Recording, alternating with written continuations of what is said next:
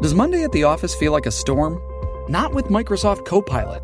That feeling when Copilot gets everyone up to speed instantly? It's sunny again. When Copilot simplifies complex data so your teams can act, that sun's shining on a beach. And when Copilot uncovers hidden insights, you're on that beach with your people, and you find buried treasure. That's Microsoft Copilot. Learn more at Microsoft.com/AI for all. Thank you, gentlemen and guns. Oh. Hey guys, it is an early Bertcast. Right now it's Sunday night. I'm releasing this Monday instead of Wednesday because I am heading out to Philadelphia. Oh my God, I've had a couple glasses of wine and I worked out real hard. Did the workout from my best of podcast that I released yesterday. Or today for me, but for you, it's tomorrow, yesterday. Anyway, I released a podcast yesterday because I wanted it on my phone. If you haven't listened to it, check it out. It's the best of Bertcast. It's really funny. The whole podcast is hilarious. The reason I released it is because I wanted the Chris Ty Walker workout at the end so I could do it on the road. I'm heading off to Philadelphia Wednesday night. I will be there Thursday morning. I'll do Preston and Steve. I will drink a Preston and Steve from 8 until 10. Then we will head directly to the club and do a Call in Sick to Work show at Helium Comedy Club. It is a noon show. Why are we doing it then? Porque Cinco de Mayo. And we have new machine shirts. Not new machines. Well, they're Call in Sick to Work shirts. La Máquina. You have not seen them? Oh, that might be racist. So, that's my week. And then I got a great Mother's Day plan for my wife. My wife. Yes. Do you want to talk about how gangster your Mother's Day is going to be? It's going to be pretty off the hook. I'm pretty excited. Off the hook? What is this, 1999? Well, I am 45. So okay. I am beyond hip. Is there anything you want to talk about today? Because I know that they're in our refrigerator, and I know they're fantastic. They've been so staring good. me down, and I'm trying to be on a diet. Well, you're stronger than I am, so I keep eating them. Yeah. It's Sherry's Berries. Sherry's Berries, freshly dipped strawberries. And you can buy them at sherrysberries.com. Or actually, it's just berries.com, I think. Is it? Yeah, it's berries. You can go to berries.com. Could I get them right now and get them for you on Mother's Day? Yes, you could. And you can get them at $19.99 plus shipping, or you can double the berries for just $10 more. I've said this before. I'll say it again. I don't think we did this on Valentine's Day, but I would get them and then get them for your mom, too. I'm going to do that. I'm going to get you one and get one for my mom, and then I'm done, and I save $10. And I know it's taken care of. That's the beautiful thing. It is. And you know that your mom and I will love them. They're so good. My mom will love them. So this $19.99 plus shipping or double the berries for $10 more is an exclusive offer for the Bertcast listeners. So just go to berries.com, click on the microphone in the top right corner, and type in your code, Bert's code, which is BC. BC. Oh, did you hear the read I did last week? No. Oh my God. Might be the best read I've ever done for. I have a hard time reading out loud, so I have Leanne do it because I know that all the copy will be getting taken care of. But I asked Mans if his. I'll play it for you. Anyway. Wait, you talked to Mans about it? Yeah, because we were in Orlando. We were at the Universal's in the room, and they were partying in the other room, and I was in the room trying to do a read. Anyway. I tried to read this. Tell me what else is going on, Leanne? No. I just wanted you. No. Tell me what you're talking about. No, go ahead. Did you have a hard time reading what I'm about to read? Yes. Is that what you were going to say? Yes, and the fact that Mans' mom's dead. Oh, no. Yeah, and I was like, what are you getting your mom for Mother's Day? And he was like, she's been dead 15 years. And I was like, fuck. And as soon as he said that, I went, that's right. Only his dad's alive. And then I couldn't stop laughing. Well, she might like Sherry's Berries anyway. Jesus Christ. Okay, here's the only way to get this amazing deal. Freshly dipped strawberries starting at $19.99 or double the berries for just $10 more. This is an exclusive offer for Bert's listeners only when you use his code BC. So visit berries.com, BERRIES.com. Click on the microphone in the top right corner and type in BC. So go to berries.com, click the microphone, enter code BC. This is a limited time offer, and Mother's Day is next week. It's actually this coming weekend. So make sure you order right now. It's this weekend. Yeah. Yep, it's this weekend, and I got a great day for you planned. Yes. And Sherry's Berries are in the mix. Yes. And for my mom as well. Today's guest is a mother. Do you want to chime in on this? Because you did at least 1 hour of the interview. It wasn't a whole hour, was it? You were there on for like 45 minutes. At the end. At the end. Yeah. I'm the closer. I've known this woman for a long time. I say woman. She is a woman. Yeah, she is a woman. I feel weird saying that. Because Why? Because when I met her, we were both young. We both had dreams in our eyes, and we're both like hustlers. The best part about this whole interview, there's one part that I laugh fucking hysterically at. I love her so much because she's a comic, so you can say whatever the fuck you want around her, and she just rolls with the punches the way I would. And I say, I don't mean that in like but like she just gets it. I really love hanging out with her. She is a ball buster. She is fucking hilarious. And I got to be dead honest with you. The last hour of this podcast might be the best hour of podcasting I've ever done. Oh, I don't know about that. I would just say in the last hour, we talk very heartfelt about our children, about disciplining our children. We have a heartfelt moment where she cries. That's right. And then Leanne comes in and they talk about their mothers and what it's like to be a mother. And it's fucking amazing. It was really great. I was sitting by listening, and then Isla sneezed on me. And I hope to God you hear that because I fucking lost her my mind. This is a 6-minute intro, everybody, and it doesn't need to be. Here's the most important part about this woman. Not only is she a comic, she's got an hour special. 3, 2, 1. I think it's airing. No, I know it's airing on Amazon.com. You're going to get all the details in this podcast. It's airing on Amazon.com right now. iTunes. On iTunes right now.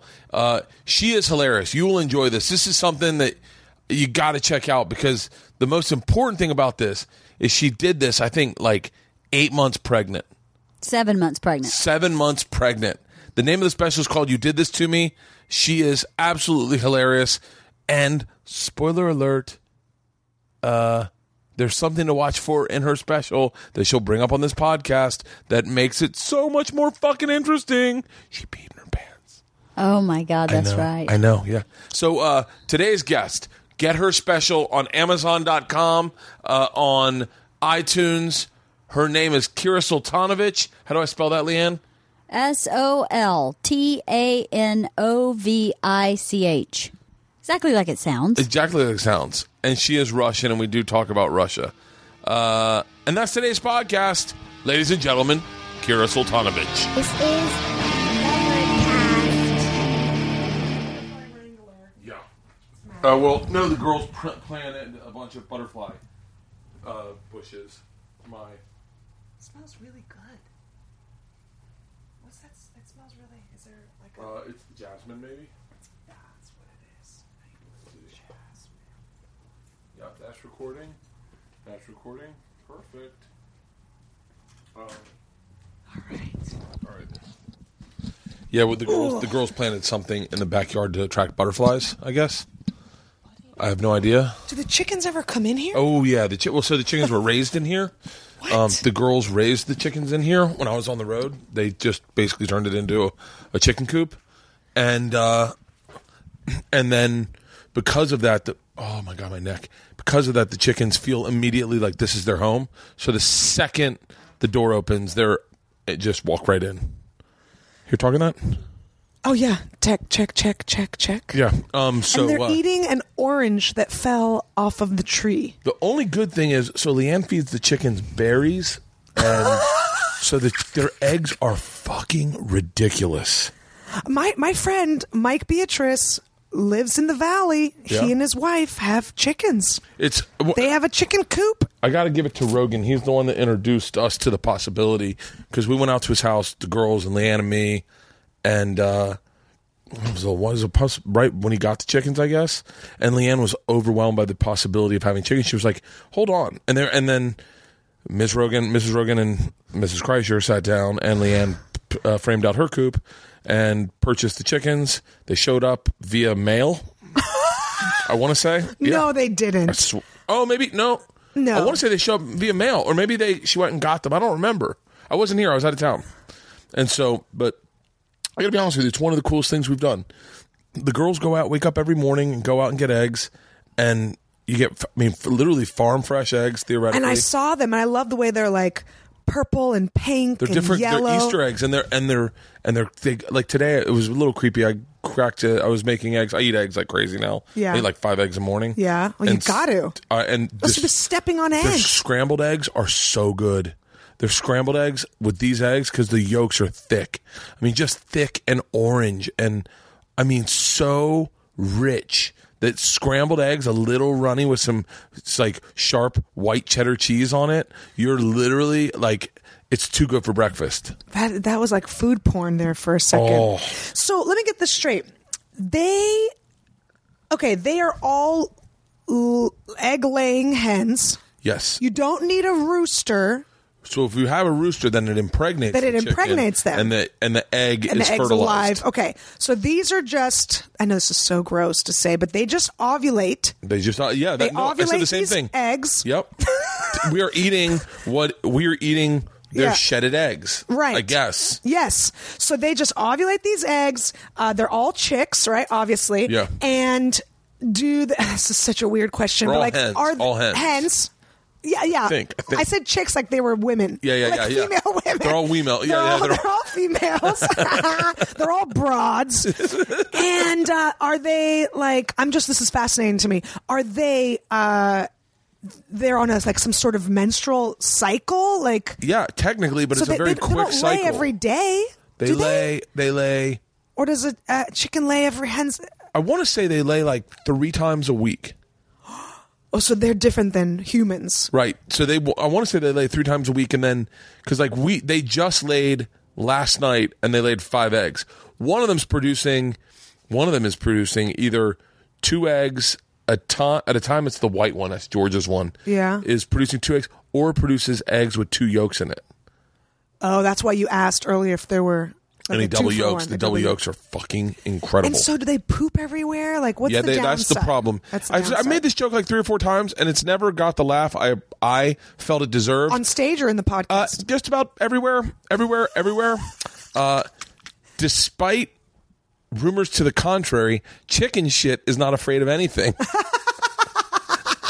Chicken shit, it will go anywhere. Anywhere. Chicken shit is, I mean, you'll see it in our backyard, and the biggest problem is Priscilla, our dog, just eats it. Yeah. She's like, well, tastes good to me. Circle of life. right? You'll catch her in the chicken coop and just eating all the chicken shit, and you're like, that can't be good. And then she's like, oh, this is a double yolk one. and then she gets in bed with us, and you smells like chicken Oh, shit. my God. Oh, You let that enormous dog in bed with you. I made That's like bigger than another human. She's bigger than another human. She's as big as Leanne, theoretically. She weighs the same as Leanne.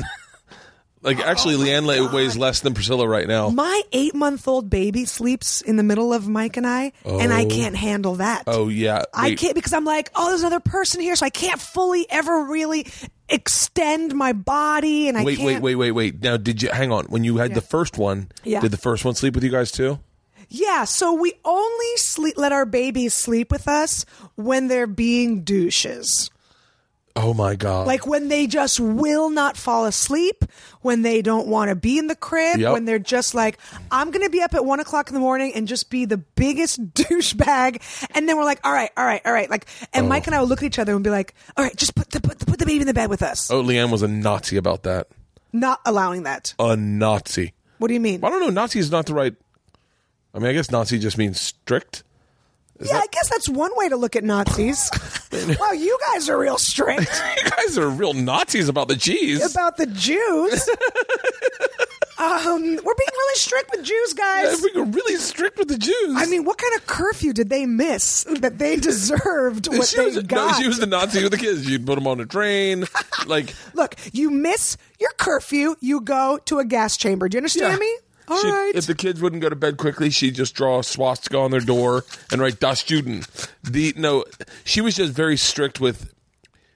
I promise you, last night was Isla broke her arm you got to see the cast later. It is from her shoulder down to her fingers, and it is at a right angle. Oh and gosh. because the break was so bad, they need her to sleep with it upright. And so last night, Leanne was like, all right, Isla, you can sleep in bed with me. And we were like, what? But it took a broken arm and a fucking full arm cast, because that's the way Leanne is. You do not sleep in bed with the parents. Like, Really? Never. Oh, we've had all 4 of us in a bed together. Because I'll greenlight it in a heartbeat. Like when Leanne goes out on girls' night, if either of them are having a hard time, I go, just get in bed with me. Let's just both pass out. I'm not going to stay up and fucking walk you back to the bed. Like, just both. Yeah. And so there's been times where Leanne has come in, both the girls are in bed with me, I'm in the middle, sound asleep, both girls are out, and Leanne will sleep on the couch. She's like, I am not getting in that fucking bed. What is it? What do you think it is? I mean, I could... Like a space thing, or like it's boundaries, or... I think Leanne had 2 children that were very similar to me with anxiety and separation anxiety. Yeah. And Leanne was like, I think she surmised that how unhealthy my brain is, and she didn't want that to happen to her kids. Yeah. I'll be real honest. I definitely slept in bed with my parents until after 10 years old. Like, well after 10 years old. Yeah. Like, I don't know when I stopped, but I know that we bought a new house when I was 10, and we built a new house. And I remember I definitely slept in bed with them. I remember being in that bed, and I remember pulling my mattress into the floor of their bedroom and sleeping on the floor of their bedroom. And I didn't really start, I'm being dead serious, I probably didn't really start sleeping in my room by myself, like walk into my bedroom, lay in bed and go, good night, everyone. And I want to say 7th, 8th grade. Really? I mean, like, I still to this day have horrible separation anxiety But issues. you're on the road all the time. So how does that even work for you? A vodka soda. Really? Yeah, and I think, look, they're They're the immediately. chickens slowly creeping in. I love their leg warmers. They look like they're wearing George's. Ugg boots. That's the white one. That's what I say. No, that's never gotten the laugh that I thought it deserved either. Oh, really? Yes. They look like Uggs. I go, oh, I like these Uggs, Georgia. She's like, that is feathers. I think they totally look like Uggs. Look like Uggs. Look, they just sit there. Maybe that's why I don't mind being on the road. And maybe that's why I'm totally fine with the isolation that you encounter as a comic, because I was super independent and my parents didn't let me sleep in bed with them. One night, we had an earthquake. I grew up in San Francisco. Yeah. So an earthquake to us was like a windy day. You know what I mean? It's Yeah. like, oh, the wind's kicking up today. Oh, the ground's shaking. It was no big deal. We were so just used to it. So the earthquake in the middle of the night one day in the middle of 7th grade knocked one of my posters off the wall, and it was right above my bed. Yeah. And it like shattered. So I, roll out of bed and I go to my parents' room. It's like middle of the night. I'm so groggy. I don't know what happened. And I go, Mom. She's like, what do you want? Like immediately just pissed. 'Cause, Yeah. just Russians, there's no whispering. You know what I mean? There's no like ease into a conversation. Yeah. The poster fell in my room and it's everywhere. Can I sleep with you guys? They made me sleep perpendicular to their feet at the foot of the bed. Really? Like, not They just... wouldn't even let me sleep between them or next to them. Really? Perpendicular like a dog. At the foot of their bed. Like a dog. Literally like a dog. Like a dog. But wait, did your parents, like, I'm assuming this is probably horrifically stereotypical, but I'm assuming your parents grew up in Russia in bed with like 4 brothers and sisters. Oh, yeah. I mean, I went to our apartment in Lvov, Ukraine, which I know you've been. Yeah. I went to our apartment that we lived in, 4 people, my brother, myself, my parents, and it was, here we are here in your man cave, I would say the same size.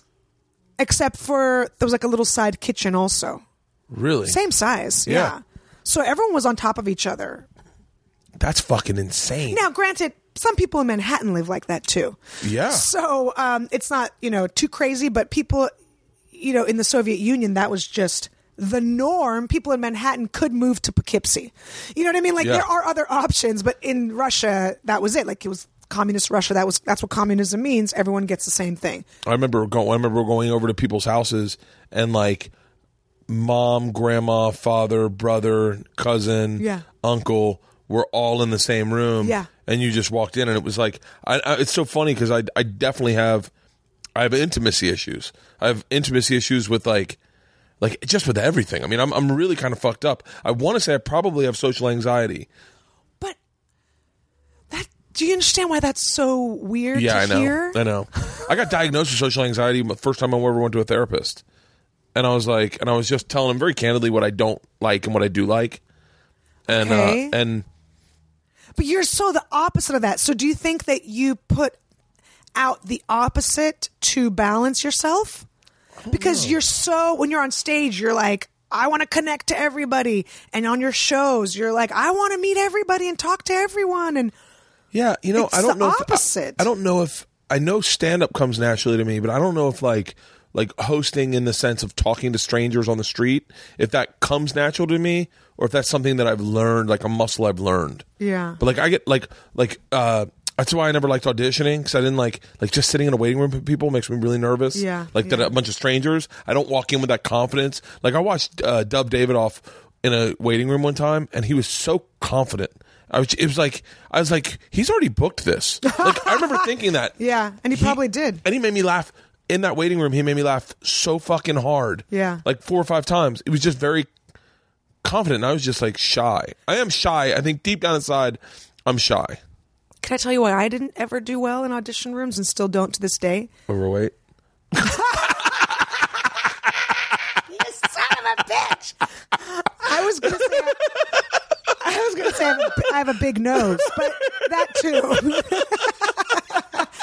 Yeah, Bert's really anxious around people. One of the fucking things I love about you is like I know for a fact, like there's a couple of comics that you have to walk on eggshells around. Right. You just can't say anything about anything. Yeah. And that's one of the things I love about you is that it's like the same sense of humor that I would have with. I don't have to slow down. That you have a sense of humor, I guess. No, yeah. I mean, look, and it's so funny because this leads into what I was going to say. Because I am a people pleaser. Yeah. And so here's why I never did well at sports and in audition waiting rooms, because I'm literally like smiling at everybody and like, you can do it. Like looking at people that I'm up against for a major part in something. I remember it was pilot season like a few years ago, because it's been a while since I really went out on pilot season. It's been a very long time since I've been out on pilot season. And I was sitting there and I would just like sit on the edge of my seat, like we were in a locker room. And I was like, I love that shirt. It's so pretty. Purple. I got that same fucking... Purple is so great on camera. And I would like coach people that are supposed to be my competitors. I don't have that competitive bone. You ready for this? The movie with Matt Damon, Tom Papa was in it. I forget the name of the movie. Liberace. No. Oh, I think probably, right? but that's not the Tom movie. Papa, that's not the movie I'm thinking more of. Than one movie? Are you fucking serious? Oh, the one where he's the deep throat for the tobacco industry. Yes, okay, I think that's it. Where it's like a weird offbeat comedy. Yeah. I went into audition, and as I walked in, and by the way, I'll own this, although I'm sure this is inaccurate. Like whatever I believe my narrative to be in life is what I believe it to be. Yeah. But like I walked into the room, and Joel McHale had walked out right before me. Yeah. This is when he was just on E. He had just started doing E, I think. But like, or he'd done like a couple seasons. But the thing about Joel McHale that is like a little sidebar secret is I had signed a deal with Budweiser. Probably like 12 years ago. I signed a deal with Budweiser to do a series of commercials with them that would then in turn turn into a TV show. Right. So the idea was make a very popular commercial and then spawn that into a TV show. So in order to do that, what they had to do is they had to set a development deal up in place first. First, yes. So I signed a development deal with Budweiser, exclusively with Budweiser. I wouldn't work with anyone else. And then but we started developing it, and then Budweiser wanted tape. They were like, we like this, but we want tape. So they brought me in with 4 actors. The idea was I was a guy who had a lot of money in the .com industry, and I spent it crazy, and I lost all of it, but all I had left was a 25-year lease on my luxury box at the stadium. So I was living in my luxury box. So it's actually really good on paper, but in actuality, it was very it was very difficult to. know how we're going to turn that into a show. Right, like, right. I don't know what, other than just the sadness of being now broke. Right. Like, and so they But brought how in funny me to and live in 4 that. actors to like act out scenes, 3 scenarios. Joel McHale was one of them, and so me, Joel McHale, and then 2 other people I don't know, or 3 other people, all kind of acted in a room together. And I just remember Joel McHale because I respected his hair loss. Like before whatever is going on with him now, him and I had this very similar hair loss. Right. And I looked at him and I was like, dude, he rocks it well. Yeah. He looks confident. Like, I like this guy. And I remember thinking, this guy, and he's a really talented actor and really talented improver. So we go in to do the thing, and I see his headshot on the thing as I go to sit down. He walks out. I walk in the room. I sit down, and I see his headshot, and the lady's holding it in her hand. And I said, by the way, this is fucking horrible on my part. I go, that Joel McHale? She goes, yeah. She goes, do you know him? I said, not really, but I did act with him before. He's an amazing comedic improv actor. And she was like, really? I said, yeah, like, he's a guy that you go, you shouldn't look at him and just go, oh, he's the E-host. He's a really fucking good actor. She was like, interesting. Placed his headshot down on one of the piles, like the yes or no pile, I'm sure, but place it down, and then he booked the part. And I was like, oh, we both did that. Like, but You know, he was supposed to book that. That's how I feel. Yeah. You know what I mean? And Yeah. you came in and just helped facilitate it. he's a great actor. He's really good. He's a very great funny. actor. His He's a great timing- host. So I was up for. So they changed Talk Soup to The Soup. Yeah. And when they made that changeover, I was up for The Soup as well. Versus Aisha Tyler. No. She still did Talk Soup. So Oh, they remember, it changed was it for like the soup. floating soup. Like it was different. It was when he took it over. It was different. They decided to change it up. They made it more like a stand-up thing, and they brought other elements in. So it was like Hal Sparks did it, John Henson did it, Yeah. Aisha, and then when Joel McHale took it over, they changed it up a little bit. They just called it Soup. Yeah. And I was up for it when it was Soup. And I went in, and you had to write your own bits. They gave you stuff that was happening in, pop culture. Really? Yeah, they wanted you to write jokes.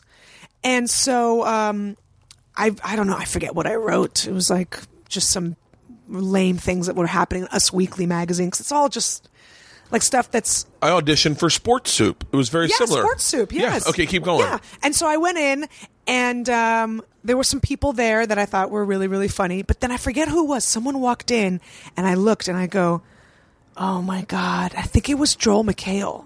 And I go, I bet that dude's going to get it.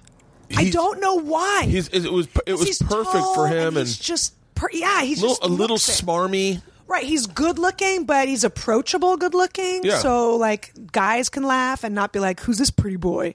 You know, so now this has turned into the Joel McHale podcast. So maybe, Well, we haven't said anything negative, so someone No, reach out to Joe it's McHale and good. let him know we're talking positive about Yeah, him. we are talking As opposed to every time I've said one slight of one thing about one celebrity, and then some guy goes, you're a fucking piece of shit. What? I know. And you don't even say anything bad about someone. You just say something and don't know you said something, and you're like, well, fuck, I don't even know I said that. But wait, what other projects did you go out on that you didn't get? Everything, obviously. Obviously, everything. Can I tell you the things that I've ever booked in my life were so easy. There was no stress around them. They were absolutely easy breezy. Just walk in and I walk out, and the next thing I know, I got a phone call. You booked it. Yeah. I've never had those moments where people are like, and then I went in for 7th callback, and then they had me do this, and then there was a battle of this, and then the people didn't want me, and so my people had to negotiate. Never ever. Now, granted, I haven't booked anything like a series role on a sitcom because those things do happen. You got to go in 7 times and read 100 million times. But like for example, I just shot a game show with Donald Faison. So he's the host, and I love I'm Donald his. Faison. He's the sweetest, most amazing guy. Yeah. And I was like his sidekick. Like, just my job was just like crack jokes. Yeah. And also just be like, it's a Ford Fiesta. Like, that was the easiest job. Yeah. We just shot 40 episodes. I walked in when I booked that. I high-fived Donald, like as if we'd known each other. I cracked some jokes, and I was out. And that was it. There wasn't like the big hoopla that everybody, you have all the anxiety surrounding, like, oh my God, I got to book this. I I walked in, I go, look, I know I'm funny. If there's someone funnier than me, please give it to them. Yeah. But I know I'm funny. I know I can be funny. That's Yeah. all that matters. And I knew Donald had kids, so we just high-fived over kids. And I went in, and he and I clicked, and that was it. And that was it. There was nothing else involved. I've been on the opposite side. I was on a show on Comedy Central where we were looking for my sidekick. Yeah. And basically it was like the coolest thing I've ever done, because they were like we're going to audition a bunch of people. Bert, you work with them and tell us who you like. And you know what's so funny is, I never realized this until you said it, but like when someone gets it, it's that you're like, oh, that's it. That's Yeah, the person. that's it. And there's a lot of people where you're like, oh, I don't know. Right. But if it's I don't know, then it's probably no. Yeah. Imagine if you get, married or something and you're at the altar and you're like, yeah. then it's probably you shouldn't get married. I'm done. I might be done ever doing anyone else's project ever. Really? Yeah. I'm only I think I'm only for now on going to do my projects that I want to do, that obviously, if I'm in a deal at Travel Channel, so like if they want me to do something, I'd do something with them in a heartbeat. Sure. Anything they want to do, I'll always do. Right. But it's one of those things. I've been in the network long enough that usually whatever they bring to me, they're like, they know that they want me to do it, so I get to do whatever I want to do anyway. Right. But like I don't think I'll ever go out in another audition. Like I really don't want to be at 43 years old. I know what work is like. Yeah. And I don't want to be the sidekick neighbor. I have no interest in being. But what if, like, the sidekick neighbor was to someone like Joey Diaz?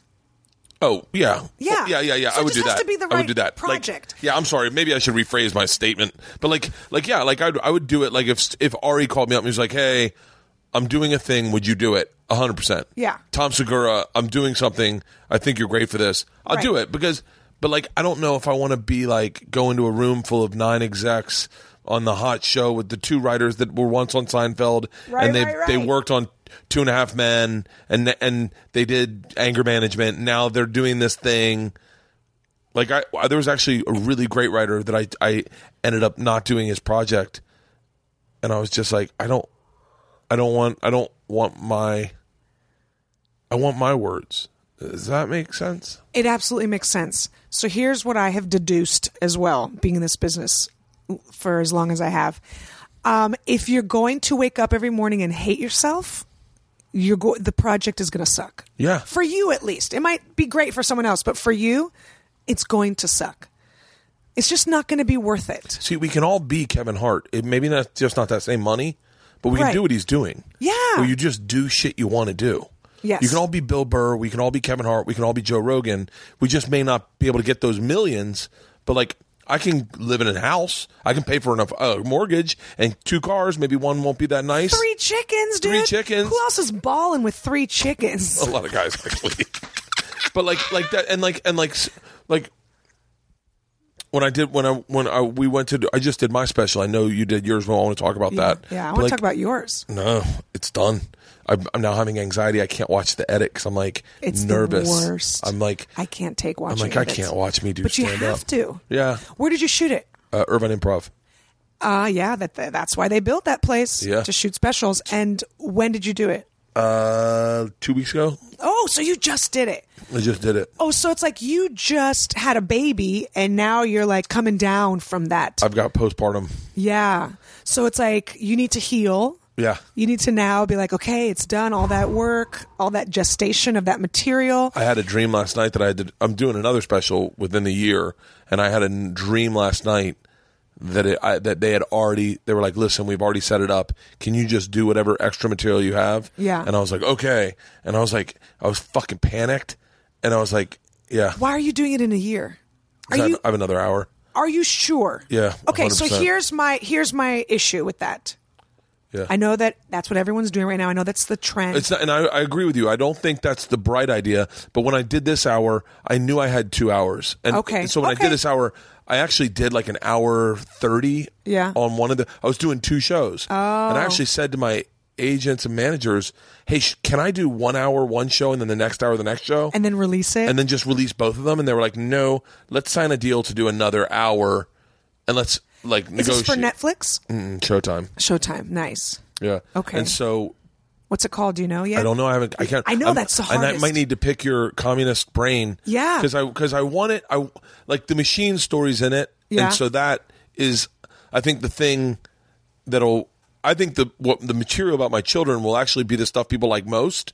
But for most people, they'll hear the machine story and go, "Whoa, that I've never heard that before." Yeah. On Showtime. So I kind of want to find like some propaganda about how to be the perfect Russian man of army, family, life, friend. Like, I've been looking through Russian propaganda art. I mean, is this too on the nose? What if you call it the machine? I think Have you already labeled that too many times? No, I mean, I don't actually mind that. I don't mind that, but because then it's you and the propaganda poster with like those, those stripes that shoot out. That's my shirt. Is the machine shirt? You've seen that, right? I don't. Maybe I know I've heard the machine story, and I died. Oh, you told me that one actually a long time ago in Sacramento. In Sacramento, live, like you just told it to me, and I lost my shit. That was way before I ever told it on stage. Yeah. Yeah, that's crazy. Ya mushina. And you just kept saying machine instead of mushina. Yeah. Oh so wait, when did you shoot yours? Okay, so let's go back. So September 2014. Okay. I was actually approached by the same people that produced my half-hour Showtime special. Yeah. They approached me to do a 1 hour. Okay. They were doing like Brad Williams. They did Kirk Fox, Ben Glebes. Yeah. It was good. I definitely saw Brad's. I think I saw Kirk's. I don't know. Maybe. Yeah. I definitely saw Brad's because I watched it with the girls. Yeah. And they lost their fucking mind Yeah. when a little person ran across the stage. Yeah. Oh, I have a little person story I want to tell you later. So I was approached by them. Look, the producer knows what he's doing. He has a great overall deal with Showtime. Yeah. But there was a part of me, and I've said this to him, so I'm not talking out of school. There was a part of me that felt like I don't want to just hand over my material anymore. Because when you hand it over, they'll pay you like a little bit of something, and then maybe there's promises down the road or whatever. But then that's it. Yeah. Like you have just given them. It's like being a surrogate almost. Like here's what I've made. You raise it. Yeah. And when I say raise it, you make money off of it. But that's the thing is that, and I'll just say this, and once again, I don't know what my deal is, or I won't. I'm sure it's better. But I will say that I know that I had talked ad nauseum to all my friends. I won't, but all my friends. And one of the things that is different in this business now than when we first started is that you can make money in perpetuity off of stuff. If you have the right contract. So like my first hour special, I did it with Comedy Central. I did it in 2009. I have not seen anything more than whatever I got that day they paid me. Because you're not going to. And because I don't own it. They own it. They own it. And they get it. They get the money at Sirius, on SoundCloud, on all the different places that it goes. Yes. They get it. And in this deal, I said, my wife and I were like, hold on. Like we'd rather pay for it ourselves and just be able to to own it. Just because SoundCloud, or not SoundCloud, but Music Sound Exchange or whatever the thing, yeah. we get a check for like $1,000 a month or something. Yeah. Weird. I don't know, whatever it is. But we get a check every now and then for it. So it is your material. You do deserve the right to own it. Yes. So I wouldn't with this contract. Yes. So I said no thank you, very politely, but I was ready just to do it myself. So that was September 2014. So I start getting the ball rolling. I'm like, all right, here's where I want to shoot her. Here's what I want to do. I start like putting things in motion. And then, I can't keep my legs closed. And I pee on a stick and I'm like, all right, so I guess we're doing this again. And you guys weren't trying. We were. So that was September 2014. My birthday's also September. Yeah. I'm not ashamed to say I turned 40. I'm not scared. I don't. Yeah. People are like scared about their age. I don't. Yeah. I fucking love my age. Are you kidding me? Well, you look fantastic. But my age is what gave me my children, and my age is what gave me my knowledge and my life experience. For me to be ashamed of that, it's like saying, "Oh, I'm just going to tell people I'm 36." Okay, but your kid is 5, and you didn't. You know what I mean? It's like I just don't want to deny that. So yeah, I'm proud. I'm 42. Yeah. So when I turned 40, and I'm sitting on the couch with my husband, And the reason we were on the couch was because our bathroom was being remodeled and it was so dusty upstairs in our room. We lived on our couch for 3 months. Oh, my God. Because our contractor took off in the middle of the remodel to do other better paying gigs. Are you serious? They can do that? I mean, they can. I mean, what are we going to do? Sue a guy that doesn't even have a social security number? I mean, it's like, where's Trump when you need him? Yeah, exactly. I'm like, if he had brought that up, he's like, listen, we need a bigger wall. These guys are unlicensed contractors who sometimes can take off in the middle. I would have been like, okay, this does make sense. It makes sense. They're starting bathrooms and not finishing them. Finishing my fucking shower so I can bathe myself. So we're on the couch. I just turned 40. It's my birthday. I'm feeling emotional because I don't know why, out of nowhere, I start to miss my brother. He passed away in 2003. Out of nowhere, I just start missing him. I mean, I am the kind of person like I can keep my shit together. Yeah.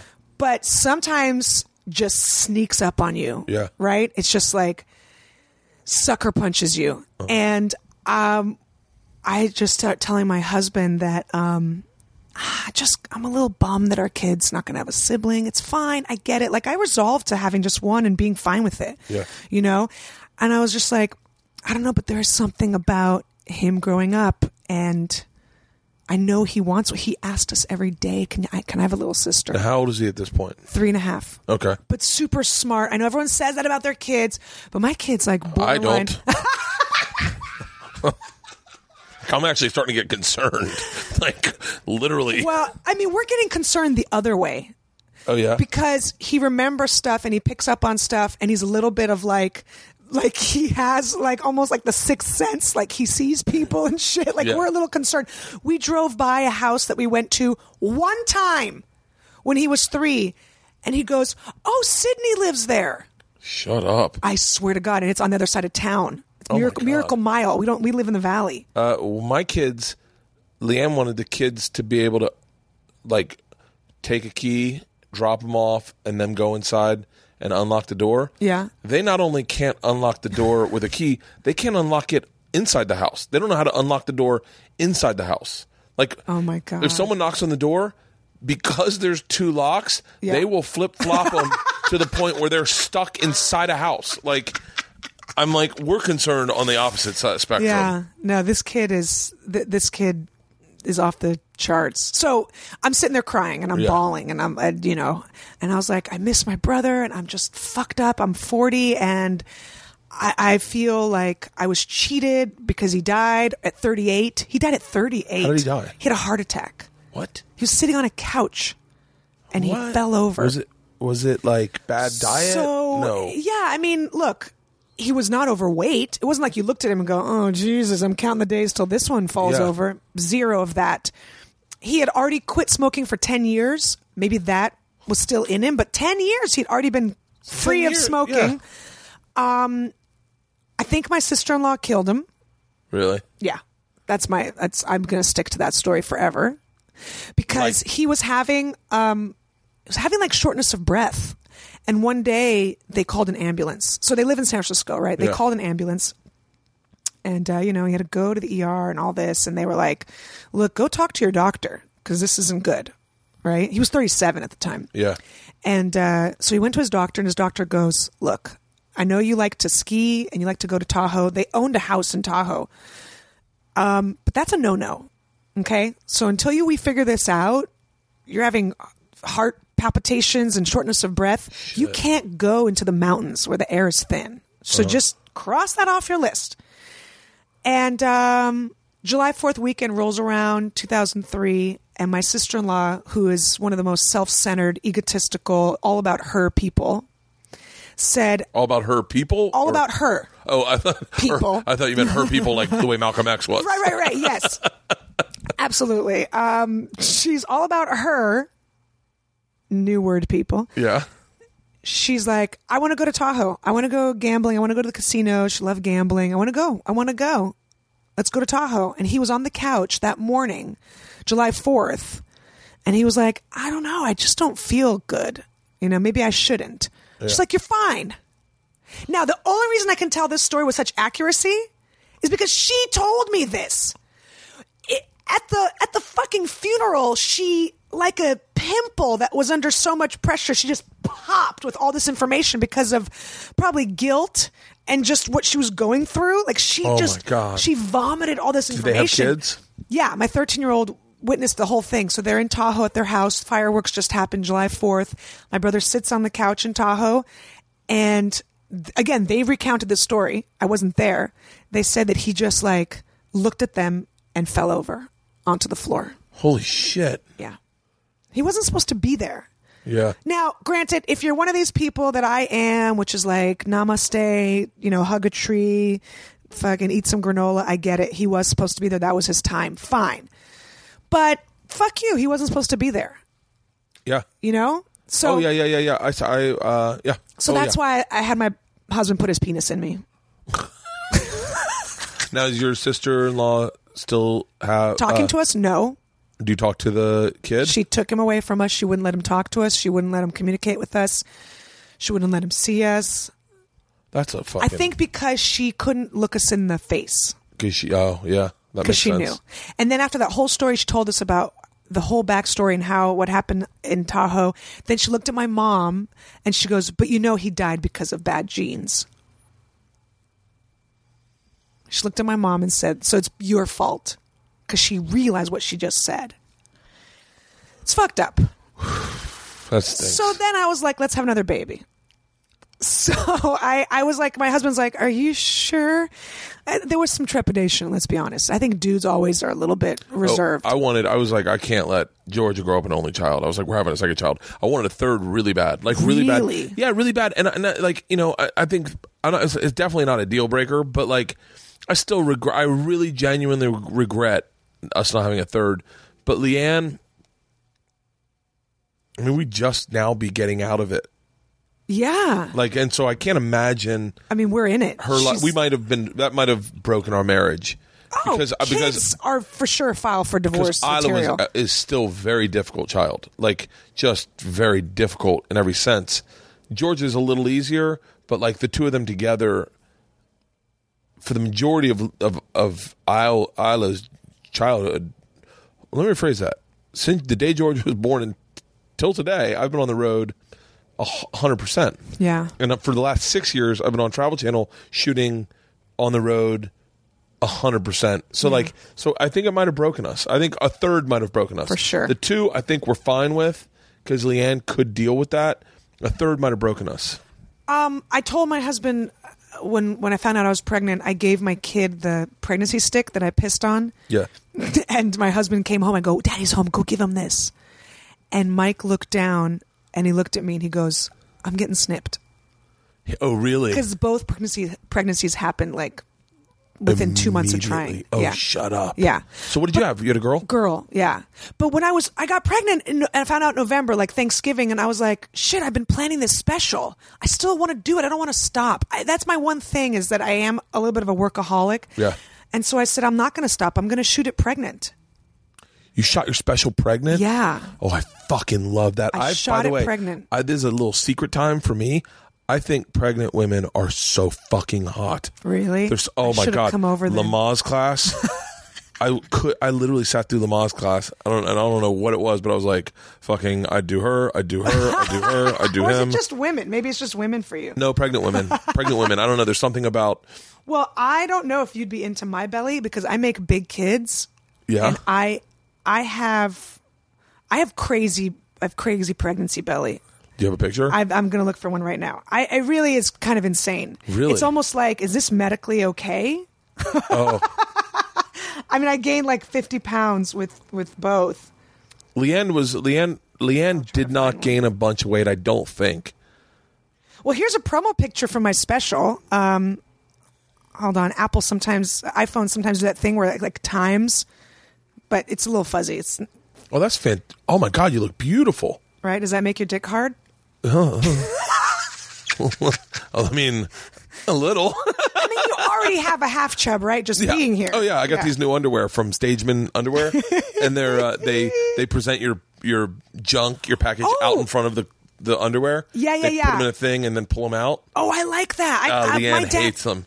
She's Really? like, yeah, I can. Like, she's like, you're not allowed to wear those around the house because it looks like I look like a stripper.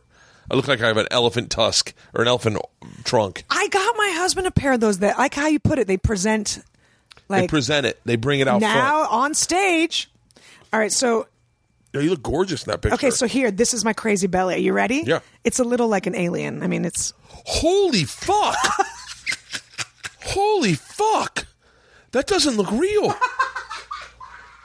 Is that the angle? That doesn't look real. Can I show it on the thing? On the video? Oh, there's video? Yeah. That does not look fucking real. Yeah. Holy crap. Yeah, that's crazy. But you're how tall are you? 5'8". So you're a big sturdy Russian. Yeah, like 5'8". Your personality carries you at 6 foot. I said that to someone the other day. I said to someone, I forget who I was talking to, but I go, I forget. I wish I knew this scenario, but I said, you're so small. Margaret Cho. Uh-huh. I said, you're so small. She goes, thank you? And I go, no, I mean, you have such a large personality. Presence, yeah. I thought you'd be 6 feet tall. Yeah. And you have a very big personality. Yeah. But I think that's just, people always say that to me, I thought you'd be bigger. And I'm like, what does that mean? But you're tall. You're 6 foot, right? I'm 6 foot, but there's a difference between like a 6 foot dude and then like, do you know who this guy Jason Mayhem Miller is? Like any of the MMA fighters, they're like 6 foot, but they're a different type of 6 foot. Right. They're like a 6 foot, size 40 pants, size 20 neck. Like their hands are bigger, their noses are bigger, their face, like everything's bigger about them.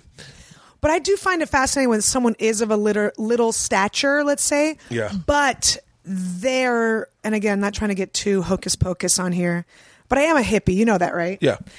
Their essence, their aura, fills a room. Like when they walk into a room and you're like, oh my God, there's no space for anything else, because you're not like in an obnoxious, loud way, but like in I want to be a part of this kind of way. Yeah. There are people that do that. I don't know how to explain why or how they have that power. I'm not just saying in comedy even. I'm just saying like friends that or people that you want to be around. I was with a girl, I will not say her name, but I was with a girl that had something about her that I thought to myself, she was actually very pretty, but she wasn't perfect, but I was like, she's got the thing that draws people to her. Yeah. And I was like, because everyone I was with was like developing a crush on her. Right. And it was just a weird independence or a weird... Yeah. I wish I could know it. They call it like whatever. It's not chutzpah. It's not like someone who's just hustling to get to the next place. It was just this like air of like, that person's going to succeed. Right. You want that person to succeed. Right. It's called the Joel McHale factor. The Joel McHale factor. I think he had it. I definitely think he had it. Absolutely. Like I remember, but like even Dr. Ken, like he's a great example. When Dr. Ken was just a comic, just walking around doing open mics, trying to get spots like we all were. I just remember, and he's, I don't know, let's say he's my height, maybe 5'8", maybe he's shorter, maybe 5'7". Yeah. Sweet guy, but he would fill a room. His smile, his energy. Dr. Ken, for those of you who don't know, is Ken Young, who is the first of all, his own show called Dr. Ken now. I guess we can go back to calling him that, because when he was doing Hangover, people kind of stopped calling him Dr. Ken. I call him Dr. Ken the other day. Not the other day. This is a long time ago, but I was doing a show with Terrell Owens, and we were down in Santa Monica, and Ken gets out of his car, I go, Dr. Ken! And he goes, oh, hey, what's up, Bert? By the way, it's one of the more regrettable moments I've ever had. But like T.O. knew who he was. He was like, how the fuck do you know that guy? I go, he's a comic. And then I said to him, I wish I hadn't said this. You just say things, missay things sometimes. Right. Like when you're getting out of the airport to the taxi driver, and he's like, safe flight. And you're like, you too? That's a Brian Regan joke, by the way. I know that. But like you misspeak. I said to him, I wanted to say congratulations on all your success, but I said congratulations on all your luck. And I did, and it came, and by the way, I didn't mean it that way ever, but that's what I said. No, and I know what you mean. It's like, hey, congratulate, like you're God, you've been so lucky. Like, you don't mean it to sound like you've been so lucky. I didn't mean lucky because it's not luck. God. It's talent. But I said luck, and that's what I said. And I remember I was standing with Terrell Owens, and he walked away, and he goes, "Why is he so lucky?" And I went, "Motherfucker." I was like, he's very talented. And he's like, "That's not what you said." And it's like someone showing you their penis, and you're going, "You have a great personality." Yeah. It's like, no, or no, you show someone, you go, "Wow, that's really long," as opposed to big, like that covers a lot of distance. By the way, if I may speak out, long is not better. So I know a lot of guys are like, "I'm 8 inches." It's like, yeah, but if it's a pencil, who cares? I think I'm. It's girth. I think totally my dick's actually getting smaller. Like genuinely. What? Are you taking roids? No, I don't know. Maybe that, or maybe that, it might be my blood pressure is not filling it to capacity. Okay. Because my blood pressure is often high. Yeah. So maybe that's it. Maybe it's a combination of two. Your heart's like, "Hey, cock, sorry, I take first precedence." I literally have had times I tried to masturbate one morning in Sao Paulo, and I was like, because I was hungover. First of all, just that sentence, trying to masturbate in Sao Paulo. I was hungover as shit, and I was like, I cannot. The fact that you were in Sao Paulo. Start my day this hungover. I need to fill some serotonin up here to get myself going. Right. It's emotional coffee. Yes. Is the way I look at masturbation sometimes. Yeah. But also, can you do it to also fall asleep? Yeah. So a lot of times after I do radio, I'll be like, all right, time to pull it. Let's pull it back a little bit. Right. But as I was doing it, I was like, I should probably check my blood pressure because something just feels off. I'm not into it. He's not into it. There's numbness in my cheek, and I'm like, maybe this is a bad idea. You smell toast. I smell toast. Someone roasting almonds? But yeah, oh no! But yeah, you got to check that out. I just went to the dermatologist. Well, that's the wrong doctor, dude. I went to not dermatologist. I'm sorry. You're like, "Hey, can you look at my nuts for a second?" I went to the cardiologist. Is there a weird pimple on them? I went to the cardiologist. Cardiologist, better. Yeah, by the way, pimples on the nuts are totally normal. I went to the cardiologist and had a full blood panel and got a EKG. Yeah. I've had a stress test before. I've had my blockage checked. Blood pressure was fine. Yeah. So I'm actually fine. But so it was just the wrong porn you chose. There was no porn. What? I know. I just tried to. How do you do that? I tried to 1880s it with some imagination. What did you do? Just think of ex-girlfriends from college. I think we had been in a club that night. Okay. And it was and it's Brazil. Yeah. And Brazilian women are just it's like I would not fault you for snapping one off to a Brazilian dude. Man, I saw the most beautiful Brazilian dude. They're last week at Universal creatures. Studios in Florida, and I literally was like, I saw him walk in, and I was like, "Where are you from?" I was like, whatever stock you came out of is not American. Yeah. It is, his skin was perfect. His hair was full. His hands were big. His arms were swollen. And he was pushing a stroller. I go, in our country, a man that manly doesn't all. And then you hear his accent and you're like, you know what? Your whole thing with pregnant chicks. Yeah. Can I tell you what gets me hard? What? A hot dude pushing a stroller. Because I'm like, look at this hot guy. He could be working on his spray tan or at the gym, and he's caring for his kid. When a dude is pushing a kid in a swing, are you kidding me? My nipples come out. I'm rubbing them. All three. I don't fuck around. I love to see that. If you're an ugly dude pushing a stroller, that's fine too. Yay, good for you. Yeah. But let's be honest.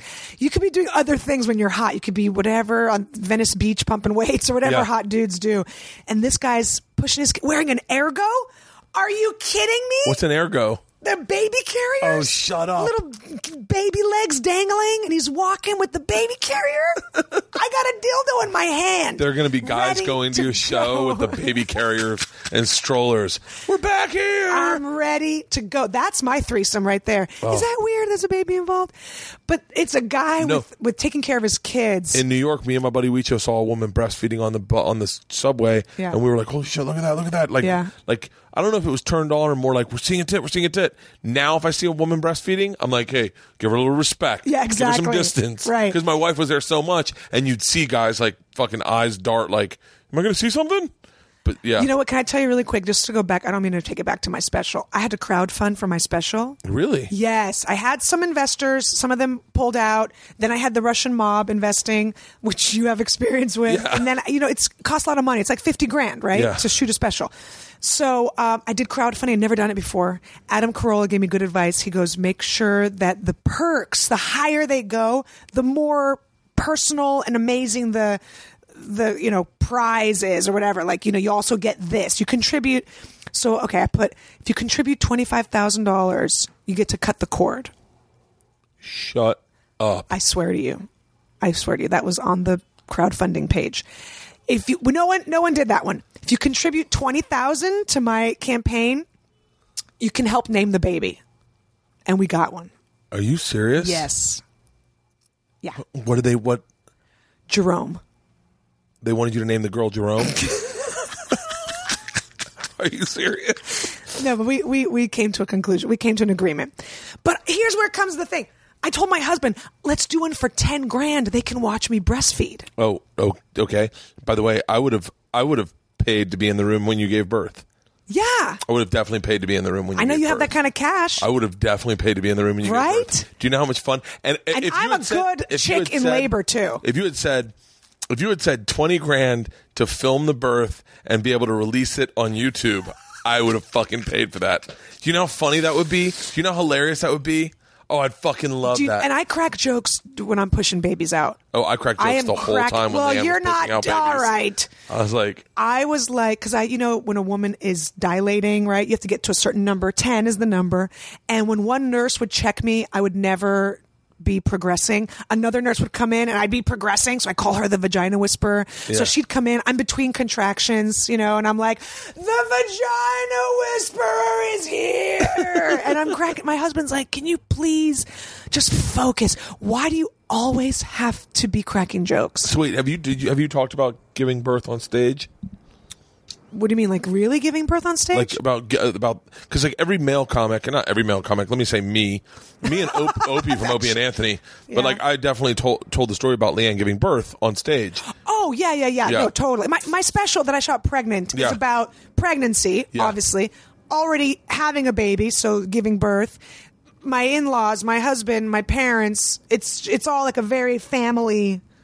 Or I have like one or two jokes that are about getting walked in a bathroom stall, which was fucked up, and another joke that's not having to do with babies or family or. But in-laws. mostly it's mostly like one marriage, kids, pregnancy. I gotta be honest with you, I fucking like that because the more and more I see a special or maybe a show that is themed, not themed, but like if when I see you pregnant on stage, I hope you're talking about that. Yes. So like, and if you are, then in a weird way, you've already succeeded because what my expectation and hopes are met when you come on stage. The minute I walk out on stage, I absolutely 100%.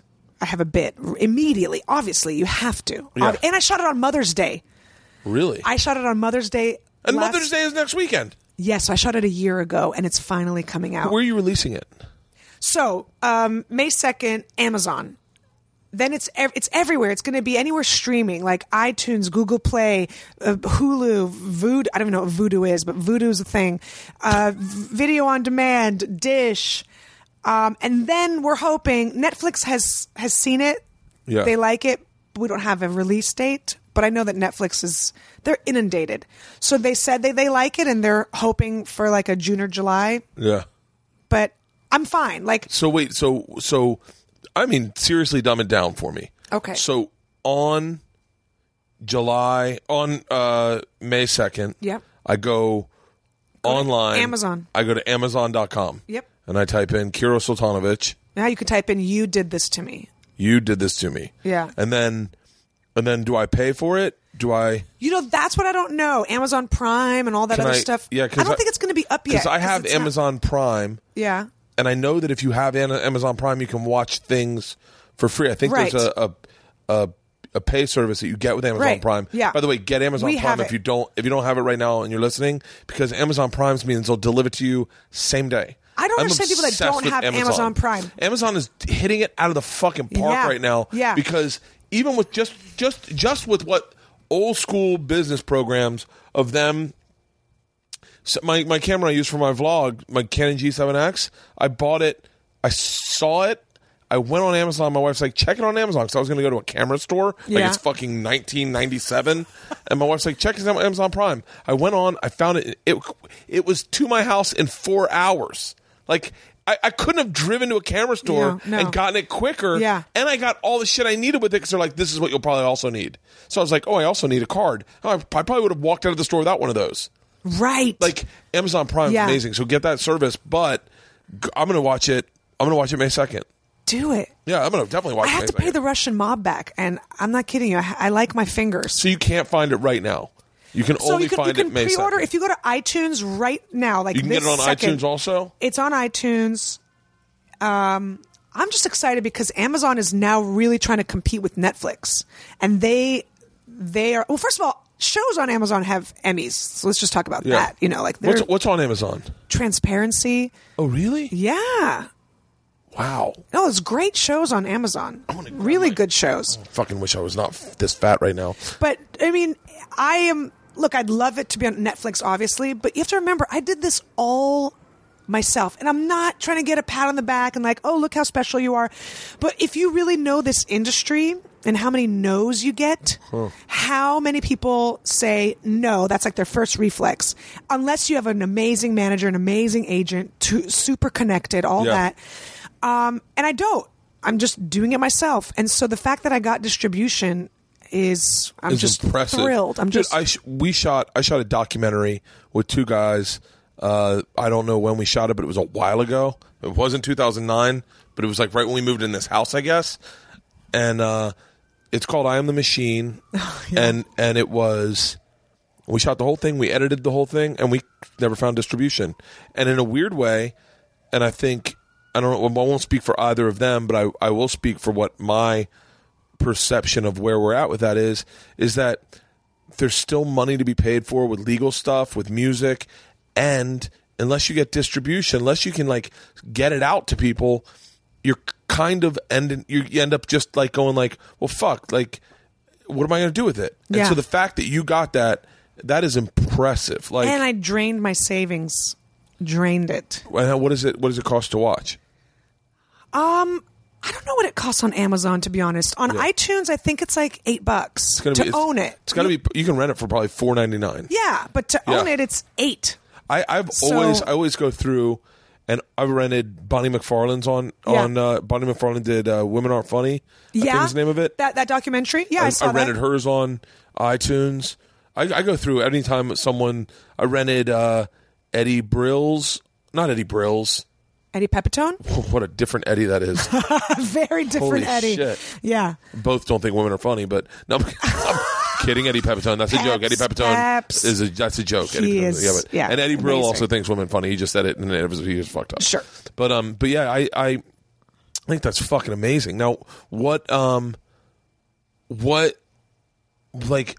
dying to know what you want to do next, because I'm sure I know for a fact that my postpartum depression, based on the birth of this special, has left me literally like questioning every aspect of my career, going like, okay, I did that, and I guess I hadn't done a special since 2009, and after I did 2009, I just toured and then was looking for something to do, and now I'm in a situation where I go, for the first time, I'm really driven, like I'm really going like, okay, I can put together a pretty good special. Like, what do I want to do next?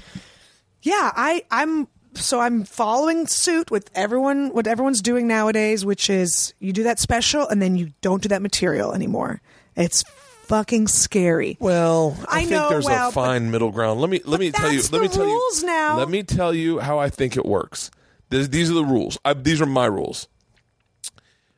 If you go to a market that you did that material in the last time, you are allowed to do 30% of that hour special for the people that didn't come to see you last time. Okay, fair. I think you should be doing at least. I think it's a disservice to you if you don't do at least 50% brand new material. Okay. I you know what? I totally agree with those rules. That is what I live by. Yeah. If I go back to, let's say I'm going back to Ann Arbor, Yeah. gotta do minimum 50%, if not more. Gotta. Yeah. But I don't know about you. When I write, I do the bit 500 different ways. Yeah. To find where the nooks and crannies are. So for me, I don't feel comfortable just doing a new bit as is. I have to live with it. I have to, and I'm talking about a chunk, not just one joke. I'm talking about like a chunk that I'm doing. Like right now I have a chunk on, let's say, kids' birthday parties, let's just say. Yeah. And there's so much there. And I want to make it original. I want to make it different. A lot of comics talk about kids' birthday parties, but I can talk about it. I don't think it's stealing. I'm not going to do the same jokes, which drives me crazy because some comics will be like, oh, well, so-and-so just did a joke about kids' birthday parties. Well, guess what? Everyone has kids. Yeah. And I'm going to talk about this one that I went to where this kid took a shit in a bounce house. Was that part of Joe Rogan's bit or whoever? You know, it's like I can do so, but I have to then find the originality. I have to then find like, okay, make sure it's funny and has a rhythm. I feel like absolute shit if I don't go with that chunk finished. That's where my problem lies. What do you mean if you don't go with that chunk finish? Meaning like... If I go with it half-assed, up on stage. I know it's half-assed. The audience is going to know it's half-assed. Then I go, fuck, just do something that works. And it's like a drug addict going back to heroin because they know they feel good on heroin. Yeah. It's like, just go do what feels good. And I hate that feeling because then I'm like, oh, I'm just bailing on this bit or I'm bailing on this chunk. It's not ready. Maybe they don't know it's not ready, but I know it's not. It's like this mind game. I do it to myself. No, the thing is, and I think these are perspectives, by the way, that I've drawn through my personal experience and from listening to great comics talk about how they work. Like, but I think the real compliment you can get is when you have a great show and a fan comes up and says, "Hey, man, great show. I really love the new stuff." Yes. I don't think... I think that's rare. I think it's a disservice. To me. I think it's a disservice if you just go up and you just try to murder. There's some guys, I'm not going to say names, but they were addicted, and they are addicted to the sound of applause. They're addicted to the sound of the thunder, the ground shaking, and just killing. That's what they're looking for in this business. I'm not looking for that. When I'm always looking for the great white shark. Like I want the bit, like the machine story for me was this bit that taught me more than anything about stand-up because I did it for like probably at least a year on the road before it got good.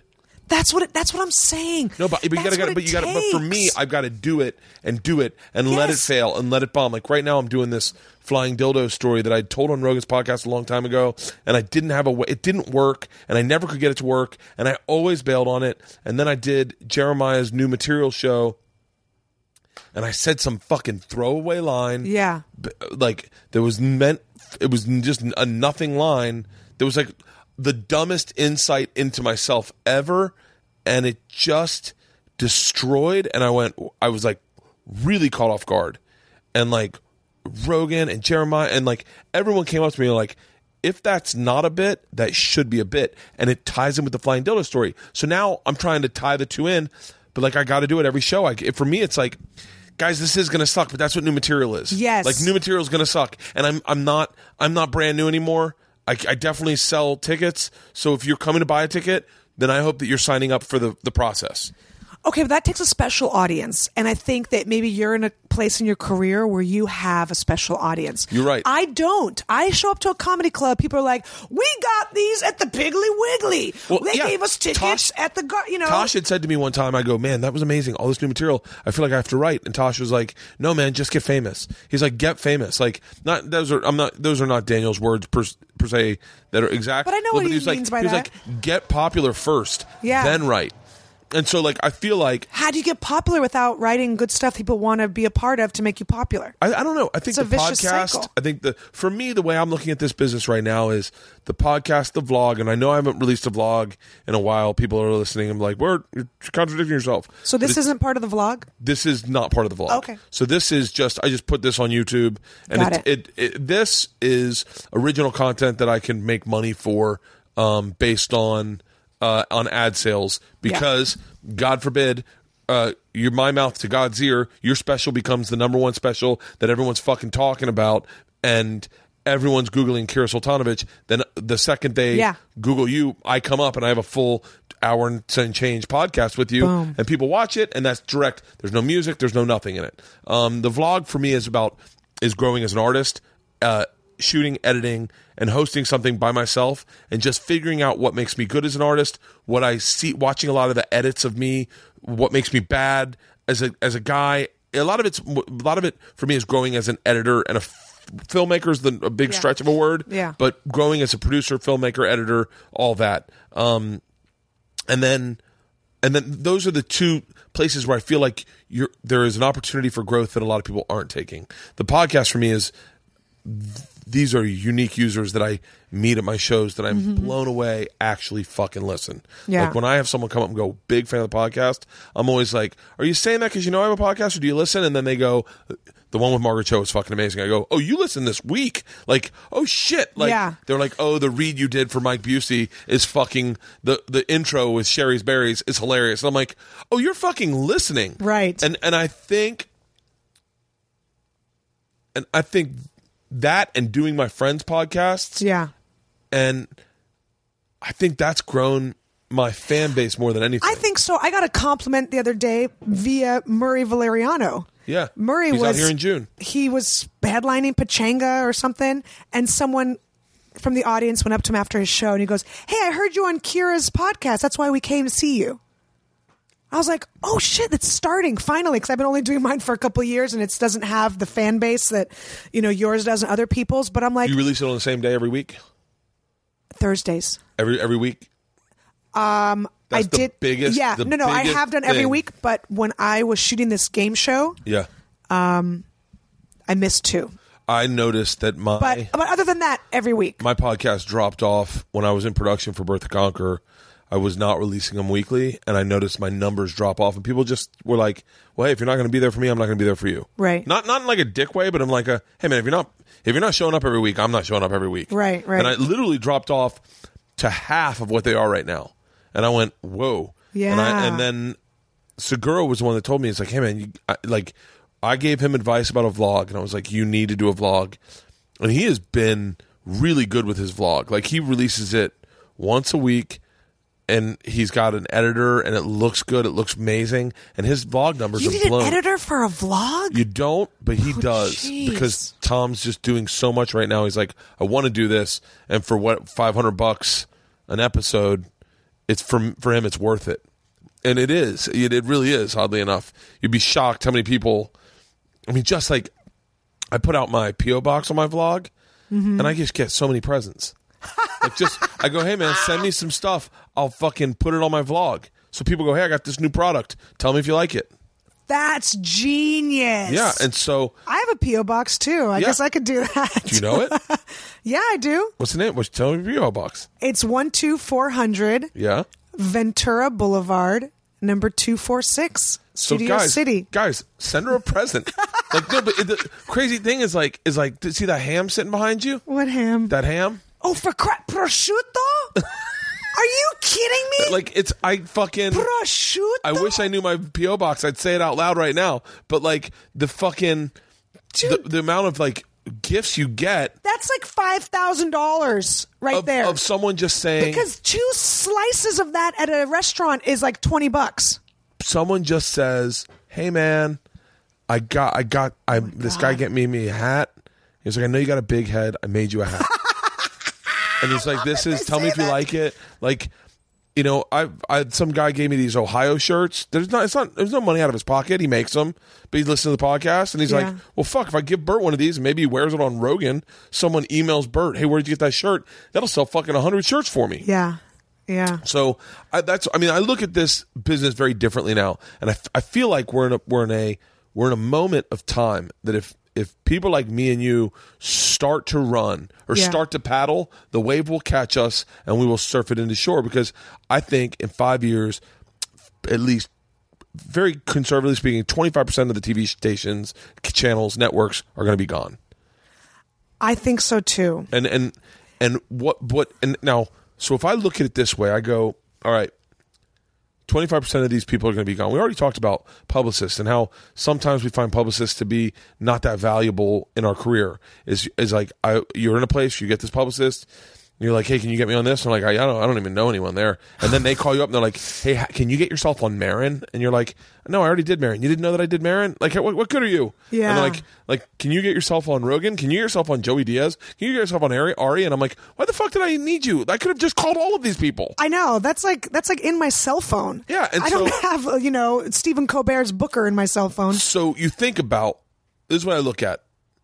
So 25% of the network's going to be gone. They're still going to need everyone's going to still need content. Yeah. But the reason they're going to be gone is because they're putting out weak content that just, it's created by people that have never actually edited, posted, shot, hosted, created. It's just by people who got out of college, moved to LA. Their sister worked at ICM, got them a job in the mail house. They met someone in the mailroom. They met someone at a network who was like, you know what? It's a parallel move. They don't really know anything about television, but they know that it is a parallel move, and they know what parallel means. So they go over to Fox, and then next thing you know, they're like, hey, do you want to work on? She needs an assistant. Because that's how this business works. Yeah. I'm not shitting on. Oh no. I'm not shitting on anyone who has. But I'm telling you, this is how the business works. Is you just had a job in the mailroom. Your sister only knew somebody. That's why you got the job in the mailroom. Yeah. You didn't have any talent per se. And this is, once again, I'm talking about the 25% that are losing their job. You didn't have any talent, but yet you got the parallel move, and now they're open. There's an opening for the woman who runs development at Fox. She needs an assistant, so you go over there. Once again, you haven't done anything to get to this place. Right. Now you're getting scripts, and you're reading some scripts, but your notes are just the notes that you've heard pigeoned down to you. You've just heard someone say them, and now those are becoming your notes. And then someone says, hey, do you want, this job's opened, you're the one that's ready for it, do you want it? And now you're an exec at fucking Fox, but you never did anything. You never made it. Yeah. You never made something real. Yeah. And you don't know what the fourth wall is because you never fucking made anything. Right. And by the way, I didn't mean to use Fox because my sister works at Fox. And by the way, I kind of just painted my sister's career, but a little bit.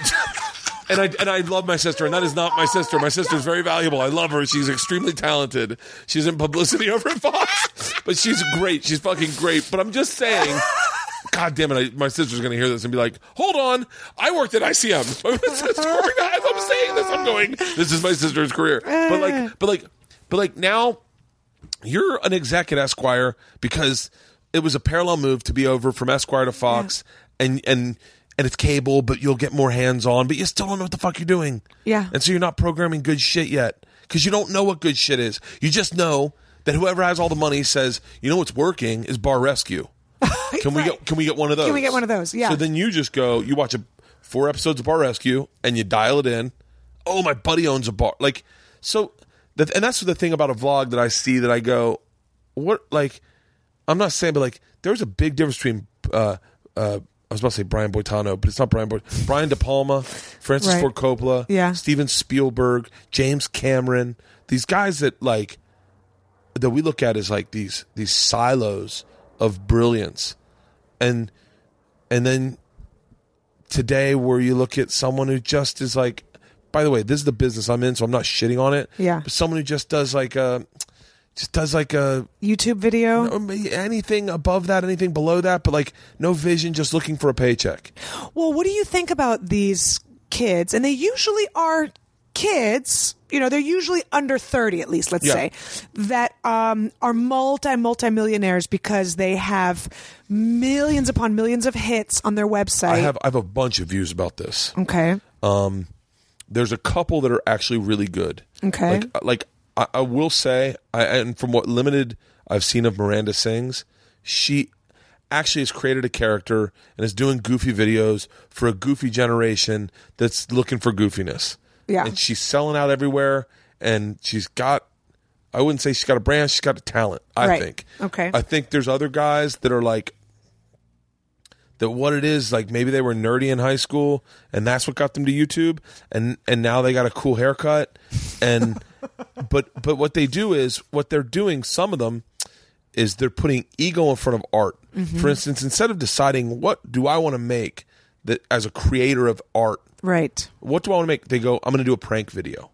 And then they go, well, I'm not going to actually do a real prank video. I'm just going to hire actors, and I'll do prank videos with actors. Actually, this works out really good for me because I'm not super that talented.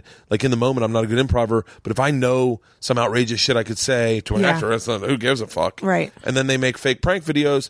And then you look at YouTube now, and the top thing, if you're a subscriber, is all what they're making. And I'm just like, what the fuck?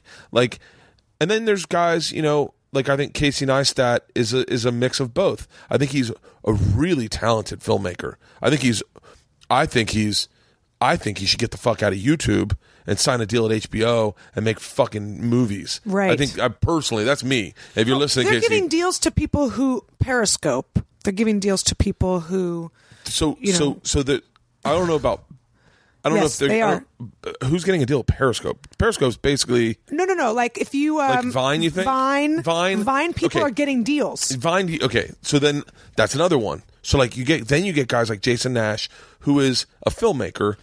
Jason Nash is an exception, though. He is an exception, but I do think there are some really good people making Vines that do deserve the deals. I think that, but he's someone that creates comedy. He's written on TV shows. He's done movies, so that's different. Well, I think this business it siphons off what's brand new. Whatever's brand new, they want to get all of it, and so they're giving deals to kids with successful YouTube channels, and that where they're not creating art. They're creating fan bases, but they're creating fan bases out of ego and out of narcissism, as opposed to out of content. So can I give you what my analogy is? Yes. My analogy is I don't have to be do you know who Thomas Keller is? Like a chef that's like, you know, crazy. You go and you spend $1,000 at a Thomas Keller restaurant. You know, it's just like an amazing, like a Bouchon, let's say, right? Yeah. I don't need to be Bouchon, which is a culinary masterpiece. Yeah. But I don't want to be McDonald's. Right. But McDonald's is a multi-billion-dollar industry. Yeah. And if you're on YouTube, you can be a McDonald's, and it's okay because people will consume McDonald's. Yeah. You know, I want to make homemade cookies, but guess what? Toll House that does the stuff that just tastes like, you know, a car filter. You know what I mean? Like an air filter with chocolate. I mean, okay, people will eat that all day long. Yeah. But I kind of want to be in the middle. Like, I don't need to be the most amazing, Julia Child that sits in the curates. And because that's also can be a little bit too much because it's like, just put out a product already, you know? Yeah. I want to be somewhere like close to that, but not close to Burger King. Well, I think so. I agree. I used this almost identical analogy on stage about me the other day. Oh, really? Like I did. I think I want to. Not a very like whatever it is whatever it is. There was a girl who had a birthday party. There was a guy who had a birthday party. They were both in there. I was in Canada. I was in a weird fucking mood. I was drinking, and there's this Justin Bieber song I'm obsessed with, and so. I just started playing what song it. Are you obsessed with? I'll play it for you. Oh my god! When you said that line, it's just like, come on. But like, it's just my daughter's introduced it to me, and okay. I was like, and I just thought I thought it was pretty cool. Actually, my daughter's introduced it to me, and then is it the last name? No, I guess not. Son of Justin. Do you think, like, when we were kids, who was our version of Justin Bieber that all the adults were like, come on, this guy? I think everyone. Like, that's the crazy thing is I think... Is it just that we're getting older? I got into this tirade the other day about how dare we applaud Guns N' Roses coming back.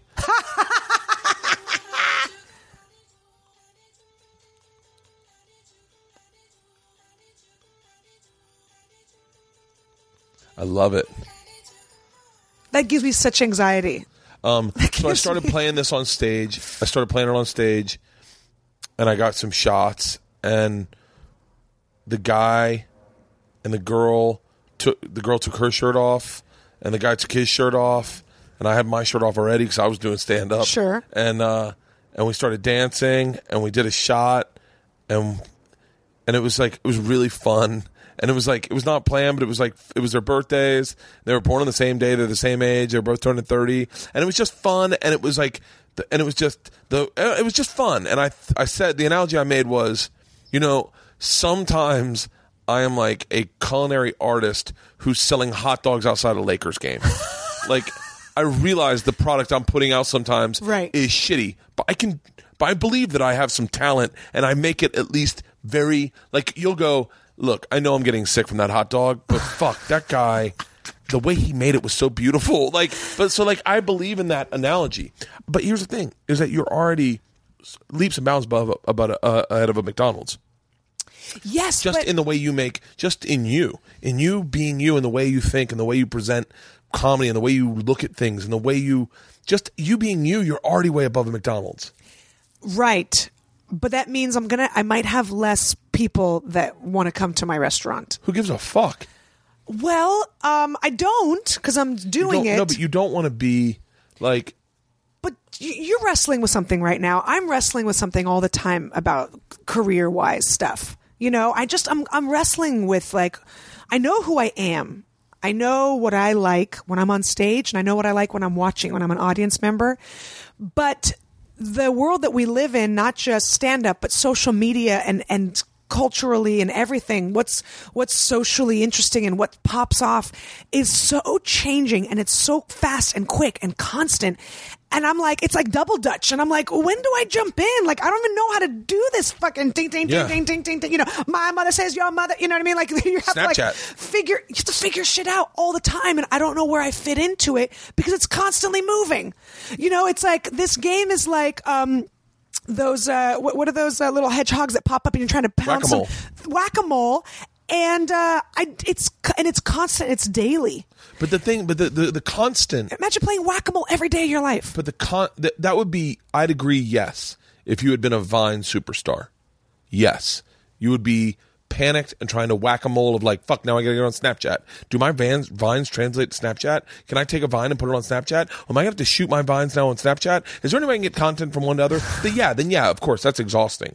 However, you're already above that. All anyone's asking you to do is take whatever you find interesting and plug them into these medias. Like, that's it. With the way the business changes, like, the thing that I think that where I think we can get lost very easily is to put the brand in front of the art. So, like, because that's what McDonald's is doing. They're putting the brand. But that's what you have to do now. No. I don't believe that. What do you mean? Name your top 5 favorite comics. Well, I'm the wrong person to ask. Okay, top 5. I'm just thinking off. Chris Rock is one of my favorites. Okay. Paula Poundstone is one of my favorites. Yeah. Brian Regan is one of my favorites. Fuck yeah. Bill Burr is one of my favorites. Okay. Louis C.K. is one of my. Oh my God. Maria Bamford is one of my favorites. Every single one of them. What do they wear on stage? Can you name it? Well, Louis C.K. I know he doesn't wear underwear. Oh, I don't wear underwear either. That makes me so happy. I'm kidding. I don't know. I don't know. My point is, are they wearing? Is a fedora their brand? No. Is a cigar their brand? Right. No, it's their comics. There's no brand. So if you're going to do an analogy, McDonald's brand is it's going to be fast, it's going to be cheap, and you can see the golden arches in front of it. Like, none of those guys are McDonald's, and I won't name names of comics, but there are comics. But where you know a McDonald's comic who makes millions, like McDonald's, off of fast comedy, fast food comedy. There'll always be a fan won't allow them to grow. A fan will not allow them the opportunity to grow because ultimately, it's as much money as they put into the McCafe. I still taste McDonald's coffee. Yeah, and McDonald's coffee isn't bad. No, but if I have the money and I have the time to get a cup of coffee, I'm not going to McDonald's. No, I'm definitely not going. I agree. To fucking McDonald's. But a lot of the country does go to McDonald's. I will never allow McDonald's to grow into a McCafe. Right. That will never. I will always hear McDonald's, and there are comics that were McDonald's comics that America will never allow them to grow. Gallagher. Okay. Gallagher, I could say this because I don't know him and I don't have like a attachment to him, but like he actually was a pretty solid fucking comic. I mean, if you really look at some old Gallagher videos, he's talking about political dissonance. He's a really... And he was a smart writer. He just wrapped it up in watermelon and crazy paints and food and... Yeah. Yeah. And that's the reason, like, I go, like, I'm battling with the fact that I did my special shirtless because I was like, but that's the way I do that's the way I do comedy. But like, I go in my head, I'm like, I got to distance myself from that, even though it's natural and feels comfortable to me. I need to distance myself from that because I don't want to be the watermelon smasher, shirtless comic. That's the brand. The point is, his material. Was just it was just Carrot Top. I love Carrot Top. Yeah, Carrot Top's a very funny guy. Yeah. However, no one's going to ever allow Carrot Top to be anything other than Carrot Top. People will allow Bill Burr, Louis C.K., Brian Regan, everyone you just named to be anything they want to be. Do you want to go on Conan and rant? Great.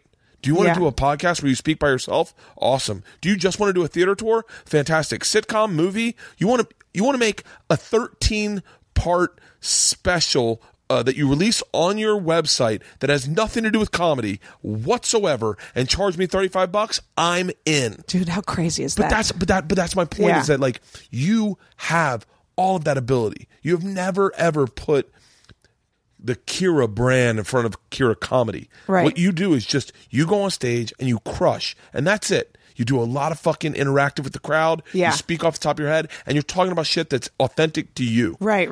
And that's already you can't be a McDonald's. But if I want to compete, compete with who though? I don't know. That's where my craziness comes in. I wish we weren't doing a podcast because I could really get specific and tell you what I already can't stand. Yeah. But there are people out there that go, trust me, man. A manager loves branding. Well, my manager. All right. I don't want to say he probably listens.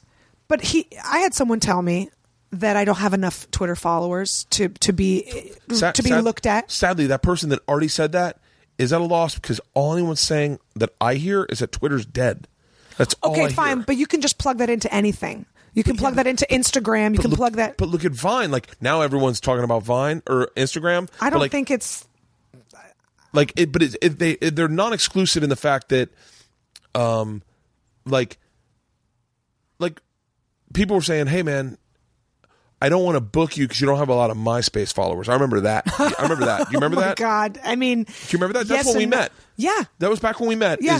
I remember Steve saying, "You need to build your MySpace following," and I was like, in my head, I was like, "How do you know what MySpace is? I know what it is. I'm a comic, right?" But I remember doing a tour with Steve Hofstetter, where Steve Hofstetter said, "Here's the deal: I'll give you half the money, but."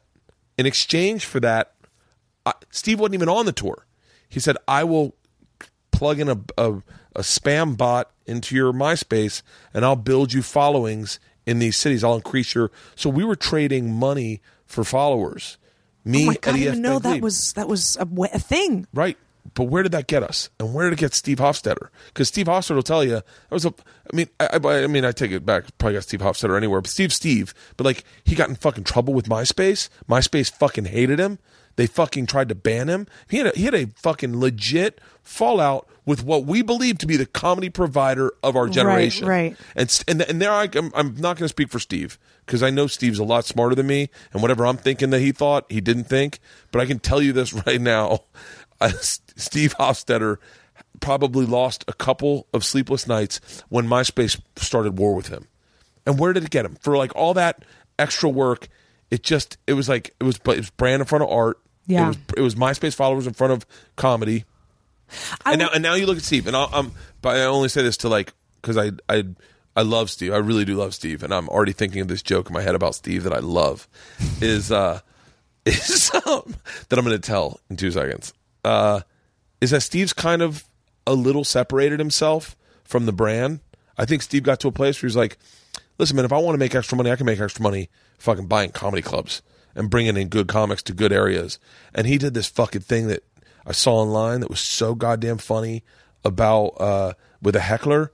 And now Steve's art is in front of his brand, and you go, and like Rogan retweeted it, and he was like, "Dude, fucking hilarious, Steve Hofstetter." Wow. And you're like, yeah, when you're not caught up with like, I need the most MySpace followers. Yeah. I mean, I obviously don't. I have Steve Hofstetter's sister's black. No. Yes, and me. What? Yes. This is my How? favorite. When? This is my. Why? She's adopted. Okay, cool. But this is my favorite. I mean, I don't think I've laughed this much in my entire life. When we did this tour for Steve, it was me, Ben Glebe, Eddie Ift, and Marshall Childs. Okay. And we were doing Atlanta, something in Athens. And Ben Glebe was like, I said something about Steve being the whitest guy in the world. And Ben Glebe goes, you know his sister's black. And immediately I envisioned Precious. And we started doing impressions of her just going in his room going, Steve Hofstetter, get off the computer, Steve Hofstetter. And Mama, Steve Hofstetter's fucking with my computer. Like, we created this character, and we could not stop fucking laughing. And then I hung out with Steve. We went to a baseball game, and I think I told Steve, and Steve goes, you know, that's not what my sister's like at all. And I was like, I can't help it, but that's the way I envision her. But yeah, but like now Steve, I think, is placed his. I think Steve's. I don't know why I'm talking about Steve, but like when he was young, it was brand in front of art. It was about fuck. How many albums can I put out? What's the name of this album? Kill the Cable Guy? I didn't even talk about the Cable Guy. And look at that. What a fucking headache that was for Steve. You know? Wow, you know way more about Steve Hofstetter than I thought you did. I'm friends with Steve. I love Steve. I actually love Steve. And I think he's a really fun guy to hang out with because he's really smart. Like he told us one time, he called me one time, I was on the road, and he goes, hey, would you like to go to a Diamondbacks game? And I was like, sure, why? And he was like, I can get us front row seats right above the third base dugout. And I was like, really? He's like, yeah. You want to throw out the first pitch? And I was like, how do you do this? Steve Hofstetter's a goddamn genius. Like, he literally was like, he goes around the country because he likes baseball, goes around and gets free tickets and throws out first pitches to any game he goes to because he just reaches out and he knows the right way to talk to people. And it's him. It's the way he operates. My name's Steve. I'm a comic. I'm going to be in the count. I'd like whatever. He's just smart. He's an interesting guy. I would need to have him on the podcast. I don't think I've had him on yet. Wow, because this is so different. I don't know anything about him. He's an interesting guy. He really is. All I know is that he did that show on Fox and comics were paid $20. Yeah. That's all I know. Look, he's had some missteps. I think he'd be the first to admit it. And I know he's a nice guy. I've done his shows, and he's always nice to me. But I don't know. He's got some great rooms in this country. I know he's a good writer, and he's a great writer. He's a really smart writer. But he's a fun guy to pick his brain because he really does look at this business the way that you're being curious about it right now. He sees it that way. I love the way you say curious. I'm being panic stricken. But it's coming across maybe hopefully as curious because I don't know if I fit into what Snapchat. I was at the Improv and I get off stage and Avery, who's such a sweetheart, there he goes, hey, can you do a quick thing for Snapchat? And I agreed not knowing what it was. That's how I was just like, absolutely. As if Snapchat, absolutely. I don't know. I don't know what. I go, what do I have to do? What do I have to do? He's like, it's Snapchat. I go, oh, right. I do the Snapchat thing. Yeah. And I'm just like faking it. And I go, okay, but tell me what that means. Oh, I did a Snapchat for the Improv before I knew what it was. Yeah. And they're like, will you do our Snapchat? And I was like, sure. What is it? Like, and they were like, you just got to talk in under 15 seconds. And I was like, hey guys, whatever. I just fucking horrible. Yeah. That's it. Okay, look at it this way. By the way, I'm in therapy, pretty aggressive therapy right now. I would love, can I go? Oh, yeah, can I be your sidekick in therapy? Just sit in on one of my therapy sessions? I need I've never been to a therapist. So I said to the therapist, I'm going through this postpartum depression with my special. I said, this is really good advice too. I said, I don't know what I want out of my career anymore. Like I thought I knew. I really thought I knew. And I know some like constants. Like I know what I like doing. I said, but I was like, I just don't know. Like, and I'm fucking just falling apart. And he goes, okay, think about it this way. Tomorrow, you get a phone call from your manager saying, Mark Cuban has decided to give you $2 million to do whatever you want to do for the next 2 years. What's the first thing you write down on the list? You're like, well, I'm definitely doing that. I go, oh, I'm definitely doing a Travel Channel show. And he goes, okay. He goes, what else? Because I really love that. But you do a Travel Channel show. I go, I'm definitely doing that because I really like that kind of television. I really like single camera hosted reality. I love it. I really enjoy it. I go, I'm doing a sitcom. I'm definitely doing a sitcom with my buddy Tony. And he goes, okay. Getting more "What else?" chickens. I go, "What? No." I go, I'm going to keep my podcast. I'm going to hire an editor for my vlog. I want an editor for my vlog so that I can just do a string out. Like, a string out's so much easier for me.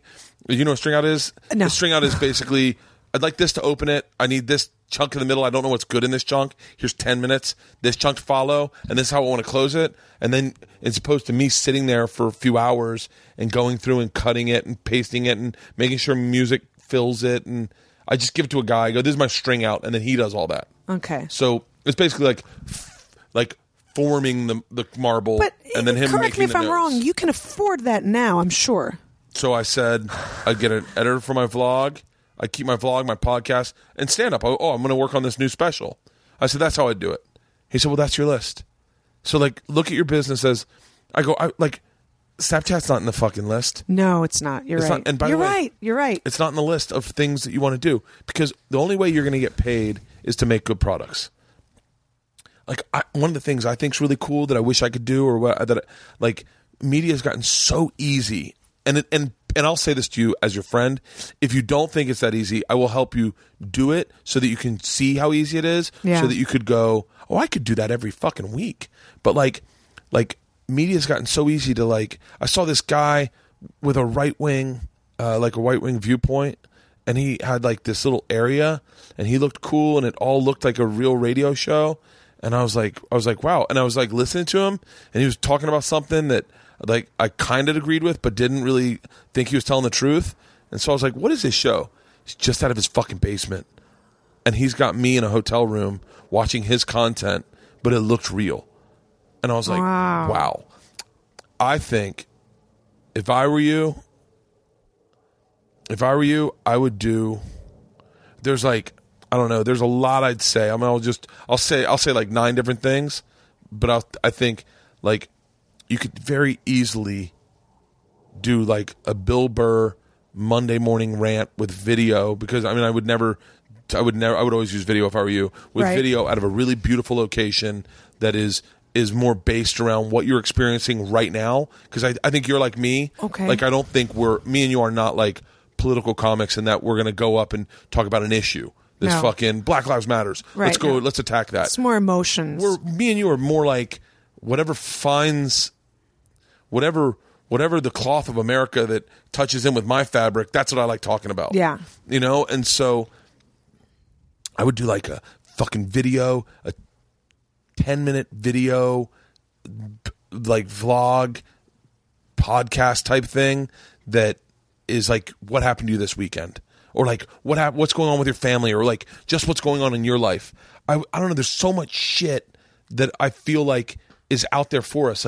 Right now, what I'm doing is I'm just going through YouTube and seeing what I like, Yeah. and just doing shit that's similar to it. I Right. go, I liked Casey Neistat, and I really liked him and this guy, Mr. Ben Brown. And I was like, well, I like that. That's really cool. Yeah. I could do that. And I just did some. I did 20 of them. I'm going to take your advice, and I'm going to do it. I'm going to start this Monday. What do you want to do? What do you So if I had the Mark Cuban $2 million, Yeah, you got Mark Cuban $2 million. First thing. First thing, I create a show with my friends who I love working with, who I love being in a room with, and Who? my friend Mike Beatrice. Yeah. I have another friend, Jim Kufis, and then just other comedy friends. Yeah. I promised Steve Simone. You know Steve Simone? Yeah, of course. He and I were talking, and he and I were talking about I was telling him a story, and he was like, "That's a show," and he's like, "Just when you do it, can I be in the room writing with you?" What kind of show is it? Is it a talk show? Is it a scripted show? Okay, so this is what he and I were talking about. It's a Wonder Years type of show through the eyes of a little girl's character, Yeah. and it's a dramedy. It's basically my childhood. It's my childhood at a park that I grew up with that was the most magical place. Yeah. For me, what I was going through in my life, being a latchkey kid, my neighborhood, my parents, it was just that whole mixture, that whole recipe created this special, amazing park. Okay, I got your solution for that. What's the next thing you do? Write the movie, because there's a movie. Yeah. I feel like there's been a movie inside of me for a long time, so I would just be able to write it because I wouldn't have to worry about anything else. If I know that my kids are fed and clothed and happy and have money to go to their school, then I can, Yeah. I write the movie. Okay. And keep doing what I'm doing. You're Okay, right. so then it's stand up and my podcast and stand up your podcast.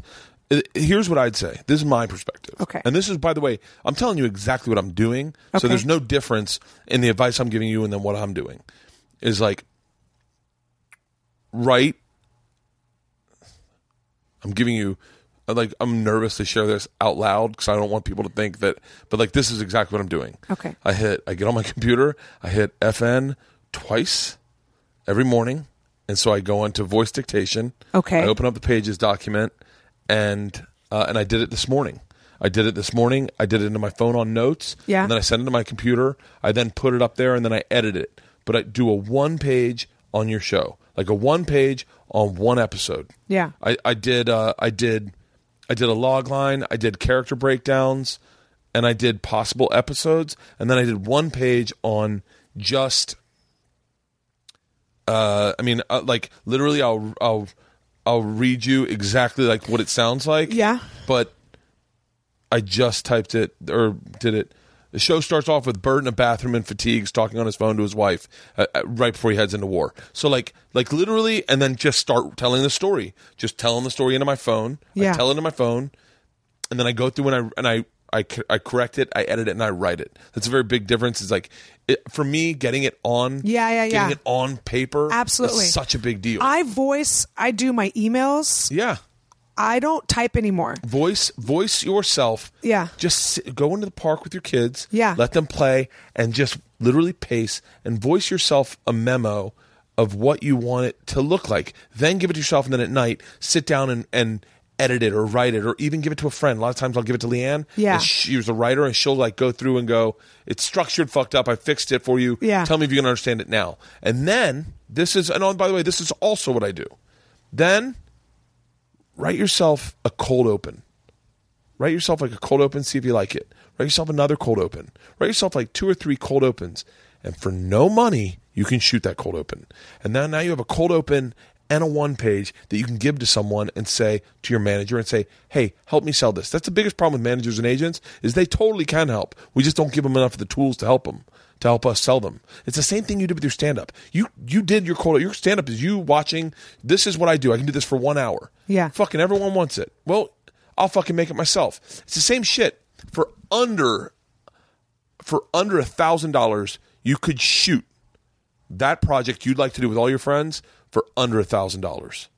You could shoot it. Yeah. And you could do it. And you could make it. And then the thing you want could be real. I believe that. I'm like, so, now granted, I say all that, and I've been in a holding pattern for a little while. But like, someone like you who's so fucking talented, that is one of the things. Like, I literally talked to my agent or my manager in the car yesterday. I was like talking about someone. I go, I'm more talented than that person.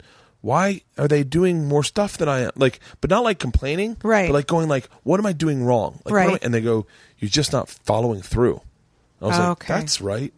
Like, I follow through so much with like stand up. Yeah.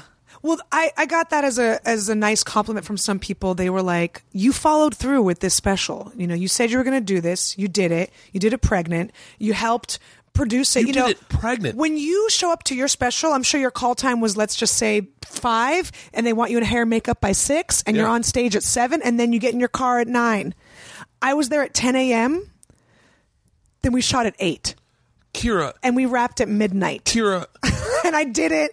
I mean, granted, help. I had, my husband's a line producer, so he line produced it. Kira. I had everyone was there. We hired a crew. We made it like real money, not favor money. If you're a camera operator and you make $500 a day, we paid $500 a day because I didn't want favors. Yeah. You wanted people to work. I wanted it to be, it's a real project, and we created a set because we did it at the Coach House. Have you ever done the Coach House in Orange County? No. It's an amazing room. It's an amazing room. Actually, it reminds me a lot of your man cave. I think I saw the trailer to your special. Did you see it? I think I did. Did you send it to me? I probably did because I wanted you to watch it. It looks fantastic. So, thank you. We created that. We created the curtains. We had an art department. Okay, then I'm going to do what my therapist does to me. Okay. So you know what you want. If you had the 20 million, you know what you want. Oh, it's 20 now? I thought it was 2. 2 million. It's 2 million. 20 million. By the way, if it's 20 million, I'm not going to work for a year. Then I'm in Sao Paulo. Yeah, I literally start off going, we're getting a soda machine. You know the really nice ones where you can pick your flavor on the touchscreen? Your therapist is right. I am already doing what I want to do. I would probably just be doing it at a bigger scale. But can I just complain really quickly for a second? And I don't mean to sound so annoying and whiny. You don't. I'm going to in a minute. I don't have a manager. I don't have an agent. I have a kick-ass lawyer, and it's not for lack of trying. But I believe that is a. It's temporary. No. Hold on. Okay. I'll say this. I love my manager and I love my agents. I love my lawyer. I love my business manager. But if they all left me, right? If I fuck up. And they all leave me because I get into a sex tape with some dude, whatever reason they'd all leave me. That would make you a lot more money. By the way, I saw that Snowden trailer and I was like, they've been videotaping us masturbating on our computers. Like if someone released that video, I'd almost applaud it and be like, this is really me. This is what unedited me looks like. But say they all left me. I say I fucking hit a kid. I say I slapped a child in public at the Today Show. And they were like, well, I got to leave you. The difference is with the old construct, the medieval construct of you need to get an agent manager, then we need to get you working. I know. Is you don't need any of that shit anymore. You don't need any I of it. am proof of that. My special comes out without any of those people. So, but don't, I would almost the way that you were like, remember when you were a kid, you're like, I really need roller skates if I'm going to hang out with these other kids. You don't need roller skates anymore. No one's rocking roller skates. Look at fucking, I'm trying to think of I know who Rogan's manager is, but Rogan's manager is not doing anything for Joe. Yes. Joe's doing it for Joe. I Joe know wakes that. up and Joe makes his podcast. Joe wakes up and he fucking probably gets on an elliptical for 30 minutes, probably fucking does some kettlebells, but then he goes, this is what I'm making today. I'm making a podcast with this guy. I'm making a thing with this guy. I'm doing this. I'm doing stand. Like, Joe's at the point where he's like, I'm whittling it down. I'm telling you, he doesn't need anyone to do anything. Yeah. The UFC came to him. Make those be undeniable. Yeah. Like, be undeniable and just, you have a husband who could go, look, for this much money, we'll make a sizzle reel for your sitcom, for your drama you want to make. You get all your friends to be in it, exactly what you want, and you just make it. And then let me tell you, I do believe if you make it, they show up. And someone will go, well, fuck. You know how many people, how long was I doing this podcast before anyone started going like, hey man, we could really help with your podcast and pull you into a meeting. And you're like, really? Well, over here at ... media, what we do is what you do. We could get you this, this, this, and this. And I went, yeah, I don't think I need you. I literally remember sitting with a guy he was like, he was oblivious to what the fuck the game was. Yeah. He didn't know that it's so much better that I have an H6, a GoPro, and 2 fucking microphones, 2 Sennheiser microphones, and a SD card, that this conversation will get listened to by 100,000 people, and I don't need a studio. Right. Well, what's great is over here at ... media, we've got connections with all of Clear Channel. So say you want to do a podcast in Cincinnati, right? You call us, we'll book you that time. As opposed to me doing it in my hotel room or at the club or at a fucking bar or over at the fucking lake. Like, you don't understand what the thing is anymore. Right. That's true. It's true. That's true.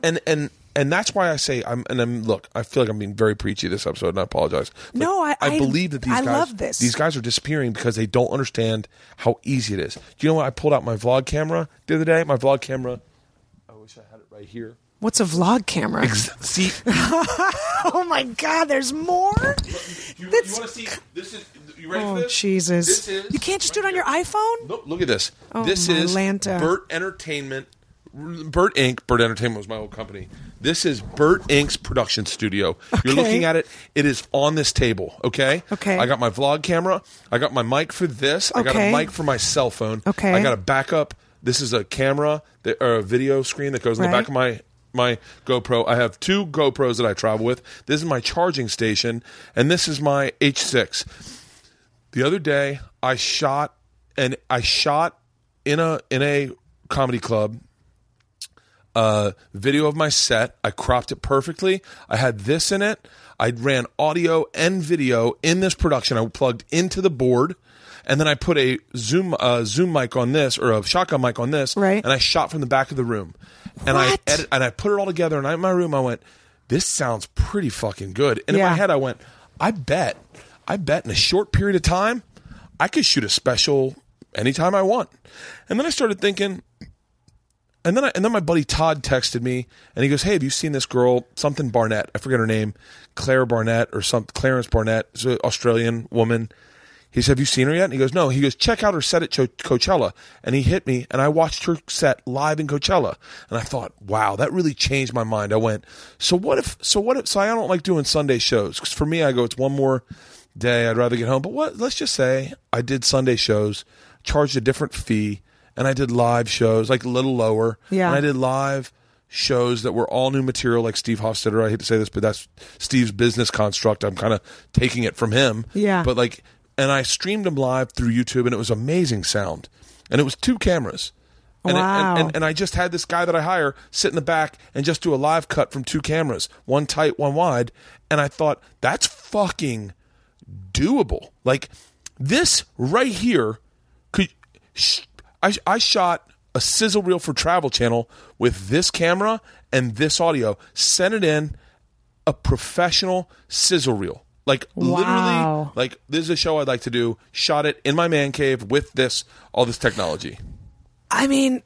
A $400 camera. That's crazy. A $400 audio set. I've got the fucking $200 thing for my iPhone. Wow. I mean, but my point in saying this is that for very minimal dollar price point these days, the product you'd like to make that would make you feel fulfilled, that would send you to bed every night fulfilled, is literally like it's asking for you to just unlock the door. That's it. Because you realize, like, I've talked to a lot of people on this. You're the first person I think I know who did all of it on her own. Yeah. Pregnant. Definitely pregnant. Very but pregnant. No one's doing that. Like, a lot of us are sitting around, myself included, saying, what does Showtime have to give me? I had nothing to lose. I mean, other people's money. Right. I mean, I do. I would like to give them back their money. But other than money, which I think holds up a lot of people, and I get it. Yeah. Nothing to lose. That's how I looked at it. But when I see this, I get anxiety, because I'm like, oh, cables and the thing, and I have to screw on it. No, but like when you were like, and then I just put in a TX111, and then I just hook up a Z45. I was dumber than you about this. Like, this is the day my first vlog aired. I was in Philadelphia. It must have been. It was probably. No, it's probably August of last year. Yeah. August, I literally said, I was in my room in Philly, and I watched this vlog, and I really liked it, and I went, I bet I could do that. In my head, I was like, I wonder if I could. And I just got my GoPro, and I walked around with it, and I filmed, and then I uploaded it to my computer, and I started, like, messing with it. So why do you say, like, a beautiful place? What do you mean? You're like, go find a beautiful place and do a vlog. Oh, meaning like just don't do it against a white wall. Okay. Just do it. Just I see. Yeah. Just find a beautiful backdrop. Got it. Okay. Just frame it up nice. I thought you were like, no.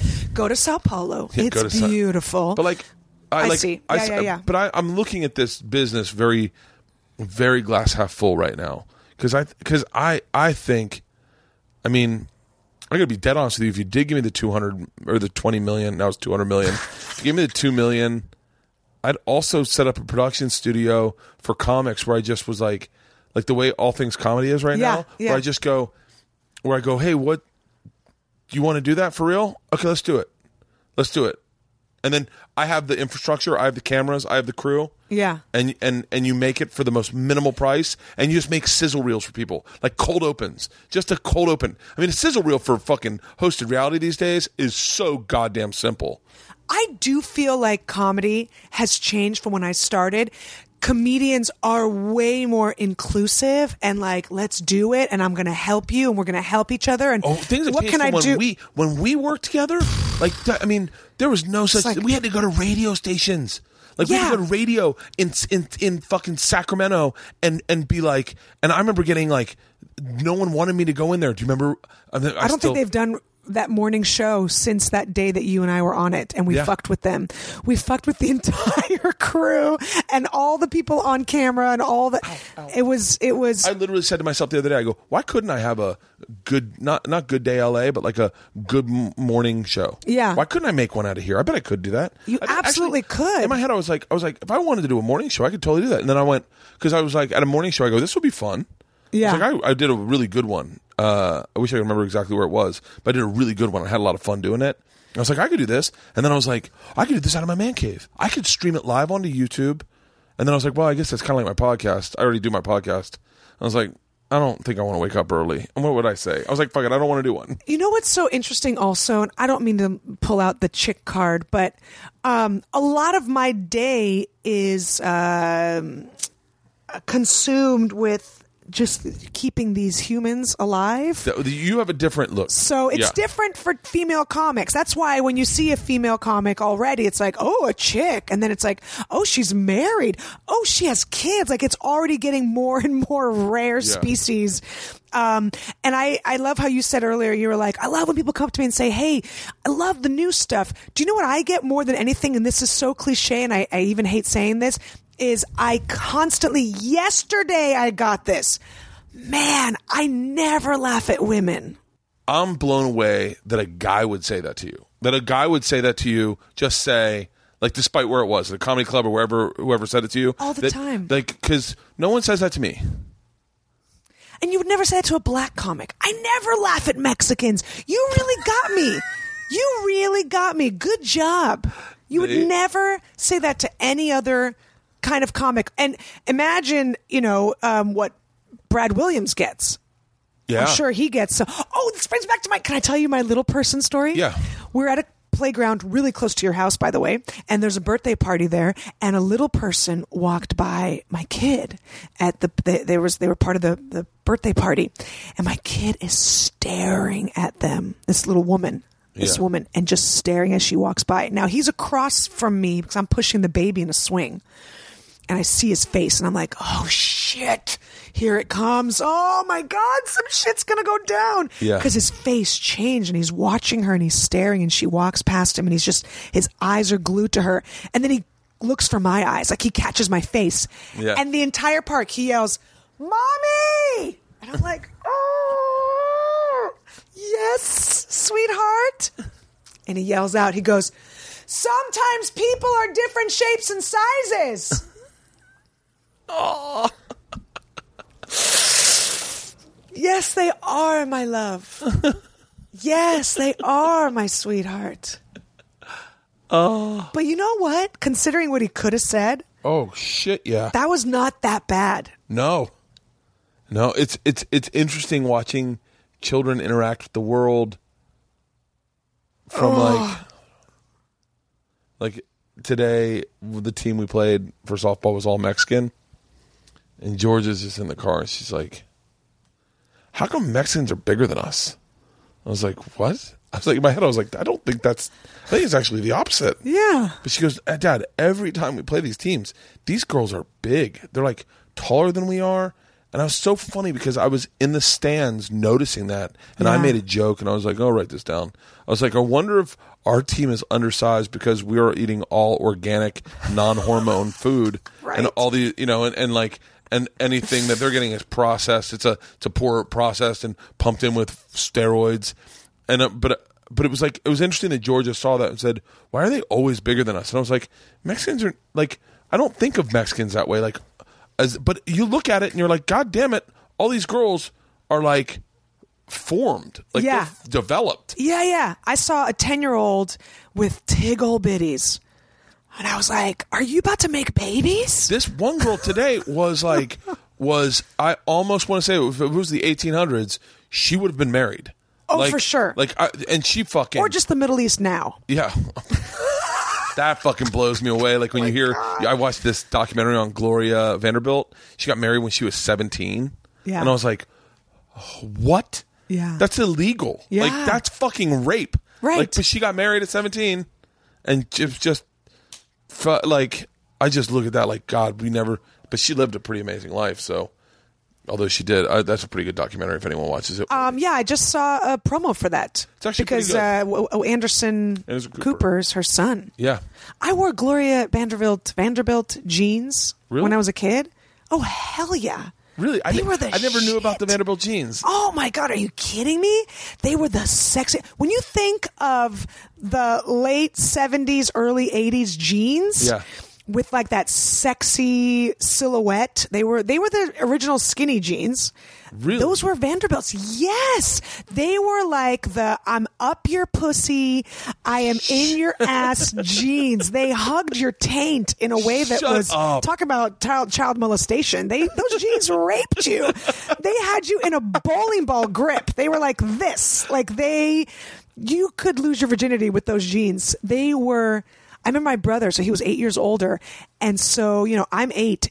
His friends are all 16, and these girls wore these Vanderbilt jeans, and their asses just looked like two just muffins. Just Really? These round, I never remembered delicious those. muffins. No, wait, what, I'm totally non sequitur. Because you're from Florida, where everyone's in flip-flops and shorts. No one wore jeans in Florida. Yeah, no one did wear it. We didn't wear jeans. Someone wears jeans. Like, what's wrong with you communist? I mean, What's so funny is I don't remember jeans being cool until high school. I was like, that's the first time I bought jeans. Like they were acid washed, and I was like, oh, people are buying jeans. Yeah. But we were all about jeans. Who does your road booking? Do you just do it? Me. You are looking at my manager and my agent and my. That's the only part of this business where I'm like, oh, you cannot operate without that. Like that's okay. So now, do you see where I'm like, why the fuck can't I? I don't know. I don't know. What clubs do you work? Like, what are your if you said to me, like, I go, oh, I work Funny Bones and Improvs, but like, so okay, the Improv just called me to headline in Vegas, but that's because they had a fallout. Yeah, I can't do it. It would be this week. I couldn't do it. I'm booked. But it's like I'm not a regular there, but they call me to headline for like emergencies, which drives me crazy. But I'm just at like the B rooms. I'm not at the A rooms. Like you still doing Laughs Unlimited? I mean, I try not to. No, Yeah. But if I'm in San Francisco, maybe I will. But I try not to. Yeah. But like I said, Ann Arbor Comedy Showcase, which is a great club. Stanford's like the B rooms. You got to get to know Steve Hofstadter. He's got comedy in Lexington. Comedy Cabaret, I think it's called. Okay, yeah, He's got one in. He's got a bunch of clubs, but But do they pay? Do you see what I'm saying? Like, I don't know. I'm also I'm trying to get out of clubs. So just to be fair, I am trying to get out because I now focus on women's events. So now I focus on like I was in Amarillo and they had like a girls' night out, feminist like women's events, moms and blah blah blah. So wait, and I go there. And I've been there pregnant, so I go and perform, and it's like all chicks, and I'm like, placentas are crazy, and I just do women's type stuff, which pays better, and it's a corporate, and it's more money than I would make at a week at a club. So I am trying to get out of clubs because it's too long to be away from my kids. Here's the other thing: is there's a comedy group that I only know because I've been like following them. Like week after them or week before them somewhere. It's called Pump and Dump. Have you heard of them? Yes, I know her. So the Pump and Dump ladies, Shayna. I don't know. I met her in London. I reached out to both of them. Yeah, because they're selling out everywhere. Yeah, but that is a branded event. That is like hey moms, tonight's your night. Come in. We're going to drink wine and we're going to talk about our kids. Right. But if you're doing that already, but it's not consistent. It's not like I have them lined up like you would comedy clubs. Like when I was on the road doing 30 weeks a year, which I've done before, obviously pre-kids. Yeah. I lined those up. I lined up those comedy clubs. Yeah. Or they were like military tours, or they were, But one-nighters are really much better. Like what do you do your podcast through? Libsyn? Yeah. You can find out where your numbers are big. Yeah. And for some reason, it's Texas. Texas. Yeah. The one place that sued Corolla was Texas. That's true. Yeah. Canada, do you have big numbers in Canada? I think so, yeah, decent. My numbers are huge in Canada. Yeah, New England is big for me. Really? And military areas where I'm like, these Guamese are not listening to my podcast. It must be military listening. Yeah, that's so far. Kandahar loves my podcast. Oh, maybe maybe there's a military base. There's a base there. 27 people in Kandahar. Yeah, it's cool I how think, you can... I don't know. I don't know. Like I said, if I had all the answers, I probably would have just be super famous these days. But I do believe that things are changing, and I feel like I see the horizon. Yeah. And I feel like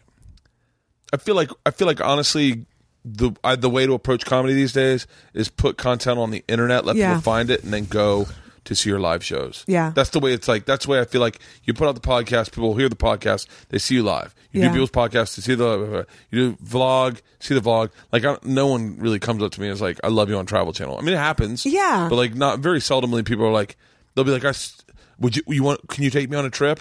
You know, and you're like, oh yeah. Like, and they're like, I never knew you did stand up. That doesn't happen as much as like someone coming up and surprising me. Like my thing of girls, like, is when a mom comes up and they're like, her husband's like, she's a huge fan of your podcast. I'm like, wait, why? What? Like, how? Yeah. Like, shut the fuck up. Yeah. It's like, oh, I vacuum and listen to it, or I do chores, or I fucking run the kids around. I always have a plan in the background. Like, that blows me away. Yeah. Well, like I said, this game show that I just did, I've never been on the other side of the camera. I've written on game shows. Really? But now I'm doing it, and we'll see. I don't know if that will... What's it going to air on? Do you know? Game Show Network. That's great. Yeah. It's June. I think it's airing first week of June. Yeah. That's fucking awesome. I'm super excited. Yeah, we did 40 episodes. That's like a year. That's a lot. That's a lot. And look, I don't know. I still think for me and you, the traditional format will always be able to do pilots for people because we can be in front of the camera. Yeah. You know, like, but I just say speak out your one page, write your one page. Yeah. Write your fucking, because you're already doing that. Like, you realize how inspirational it is that you did your own hour special. Yeah. That's like, I'm telling you this, all this stuff, and I can tell you already, we thought about it and I could not do it. Like, we talked about it and I couldn't do it. I genuinely could not do it. Really? Which is so strange to me because you do everything else. But I couldn't afford it at the time. Yeah. And I still probably can afford it to just put the money out, be out of pocket that money. Oh my God. It's so scary. And then, and then. Let me tell you, my life when my newborn was born, 8 months. I couldn't have done it pregnant. Yeah. What the fuck? And I peed the entire time. I have to mention that because I actually have told people that on other podcasts. Yeah, I fucking pissed myself the entire time. Whatever. I don't care. I'm open about it. I don't care. It's the truth. What do you mean you pissed yourself? That's what I mean. On stage? Yeah. You were just peeing in your pants on stage? The whole time. Are you shitting me? No. Well, you definitely just sold your fucking special to me because I'm dying to watch you pee in your pants. Shut up. Yeah, I mean, I didn't time. So I was there early in the morning, and you want to stay hydrated. I'm pregnant, and so I got that's so great. I got caught up in everything, and we're hanging the lights, and they need me for this, and I'm the final say on everything. So I just didn't plan. I didn't plan out my toilet schedule, and then I'm on stage, and I'm like, fuck. When you're pregnant, you have to pee all the time anyway. Yeah. Every 20 minutes. I had to pee when I was pregnant, both pregnancies. I just always, and I didn't plan it out. And so I get on stage and I hit the stage and I'm like, oh, I forgot to piss. Shut up. And I'm already pretty physical. And then I wasn't like super physical, but I the entire time. But you're wearing black. I am. So you can't see it. Drenched. Can you see it? Can you see it? No. Oh. I was sweating though, which sucked. Oh, because the hot lights, you're just sweating. Yeah, you can see the sweat, but whatever. Sweat. No, get over it. Well, I'm a chick, so it's a little bit different than get over it. with your hairy nipples on camera. That's great for you. Yeah. But I'm a chick, so I was like, and I'm a Soviet, and I'm a Jew. And the minute I get on the lights, like all my Judaism comes out, like just like immediately just drenched in sweat and piss. Just immediately. That's what you should have called it. Sweat and piss. Sweat and piss. And placenta. Sweat, piss, and Kira. Fucking everywhere. Just placenta. And I was having Braxton Hicks. So I was having... What's Braxton Hicks? Is that contractions? the fake ones? Yeah. So I'm having contractions like a on skateboarding company. stage. It does. It really... I love the word Braxton. I like Tony Braxton, everything Braxton. But I was like having contractions and... just there was a baby in the front row. Who the fuck brings a baby to a 1 hour special? But I shot it on Mother's Day, so people thought it'd be like a great Mother's Day event. Are you doing a show this Mother's Day? Yeah. Are you really? Where? Yeah. I don't know. I know it's booked. Do you know your stuff? I never know where I am. People are like, where are you? I don't fucking know. I'm doing a show. Where am I Mother's Day? I am, I'm doing Corolla's podcast during the day.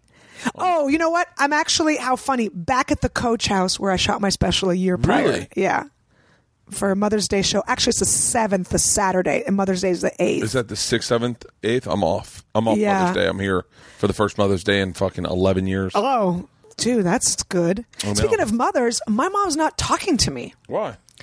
She hasn't talked to me since 5 days after my second child was born. Why? I don't know. Have you ever talked to Christina Pajinski? I love Christina. Yeah, You know we've her? chatted. Yeah. Oh, yeah. She's got her mom and her had the same shit go down. Leanne's mom and her had the same shit go down. When Leanne had babies? Yeah, no, when Leanne met me, her mom stopped speaking to her. But like, Well, that's an obvious. I mean, yes. but like, Kidding. I'm joking. But yes, I can see that. It was my fault, by the way. It was totally my fault because I said to her mom, "You have an I'm sure accent." you showed her your cock the first day. I never met her. She called on the phone one time, and I answered, and it was a really southern accent. I said hello, or maybe that's not. Maybe Leanne put me on the phone with her, or I was on the phone with her. I did not know who it was. I heard the accent. She said, "Is Leanne there?" I said, "Who's this?" She goes, "It's her mama. Who's this?" I said, "Oh my God, this is Bert." She said, "Well, hello, Bert."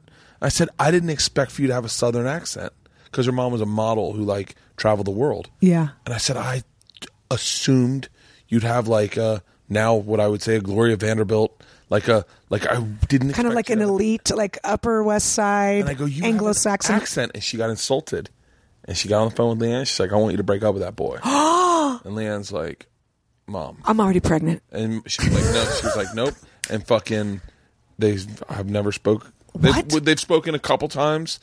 She showed You mean up. she's not part of your kids' lives? Never met her. They met her once. Fuck. Yeah. The stubbornness of people. Yeah, they met her one time. We go see her mom and her father, like Leanne's maternal grandparents. And one time she just walked in the house. She's like, "Well, how y'all doing? I'm Meemaw," or whatever she said. "I'm Grammy," or But she doesn't like call or nope, doesn't visit. They never spoken to her. And Georgia was like, Shit. George. They were younger, and Georgia was like looking at her like, "Who is this fucking lady?" And Ida was looking at her like, and we went to lunch with her, and she said to me at the end, she goes, and I'm pretty no nonsense with that, and I think I had a few margaritas at lunch. Yeah. And she was like, "Well, Bert, it was good seeing you again." And I said, "Again?" I said, "I've never met you before." And she went, "Well, let's not make it that long." And I said, "I can't believe that I'll see you ever again." And she's like, "Excuse me?"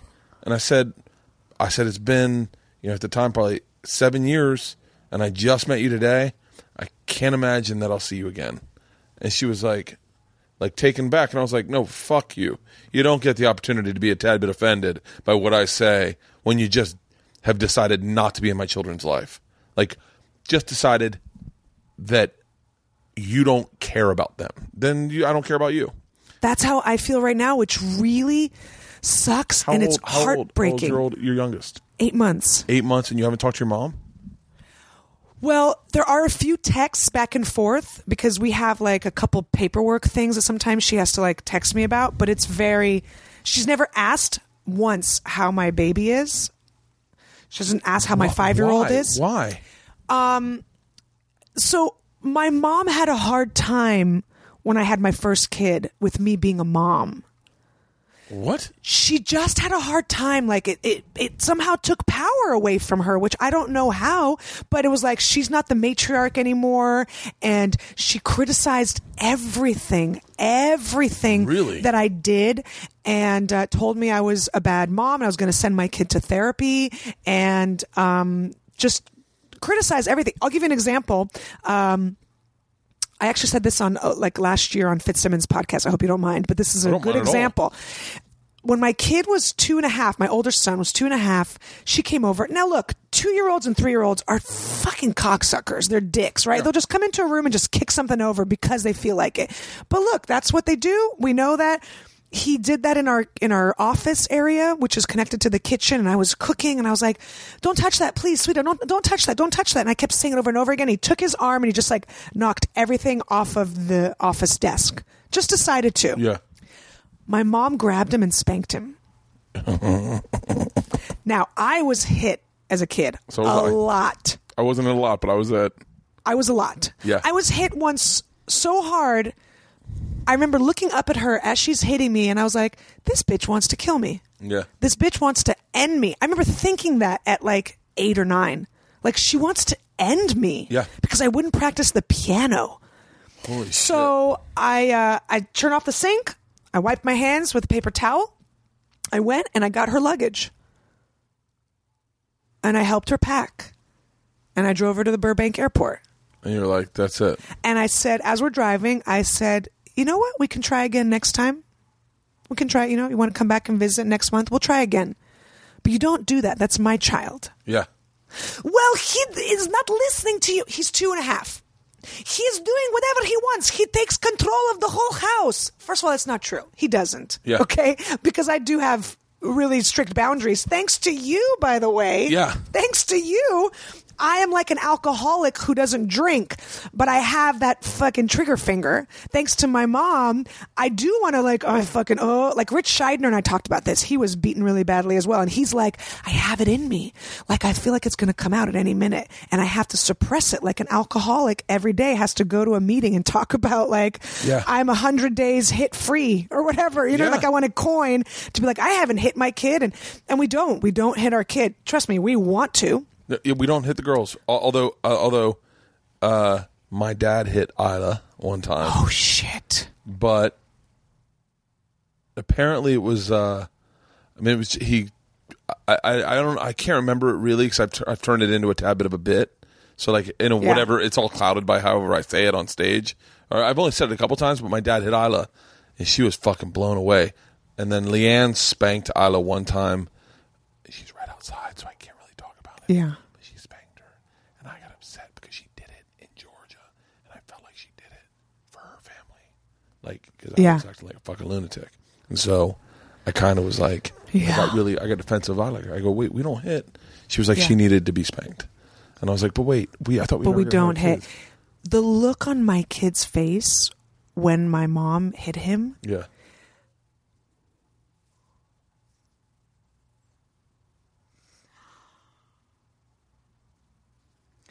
So I felt like I was looking at myself. Really?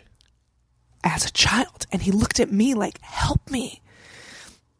Which was the look I would give to my dad as he was watching. I would see him watching like from the door be cracked open. And I would see him and I would look at him like, fucking do something. And I felt like, I was like, fuck this. This is not, no. And so... I'm his mom. That's my job, is to protect him. And I didn't protect him in that minute. Now, look, he's not going to remember that for the rest. It's a blip in his life. But for me, it's like such scar tissue that I was like, no, my job is to protect him from this bullshit. Yeah. And things like that just kept happening. And I know that I also have this weird relationship that I love my parents so much. So it's hard for me to be angry at them. So it's like hard for me to be like, fuck you. I can't. Yeah. Because I do have this deep love for them. Whether it was just the way I was raised to respect your parents. I was raised, and I'd appreciate everything they did for me because they did do a lot. But there's some stuff. And when I saw that look on my kid's face when he was like horrified, I was like, oh my God. I'm here. Don't worry. Like, you're safe. Yeah. Even though it was just one time, I was just like, shit. And the initial question I would have is like, is there any middle ground between driving your mother to the airport and letting her hit your kid? Is there anywhere to go like let her hit my kid on the way to the airport? No. I mean like was there anything shy of taking her to the airport that you could have done that day? No. That was like, get in the car, we're going. You're done. You've crossed a boundary. Because it wasn't how did she hit him? Did she slap? She took her hand and just like walloped him. Yeah. And I know that, you know, her other criticisms of me. Anyway, so the reason she's not talking to me after the birth of my second kid was because the criticism started immediately.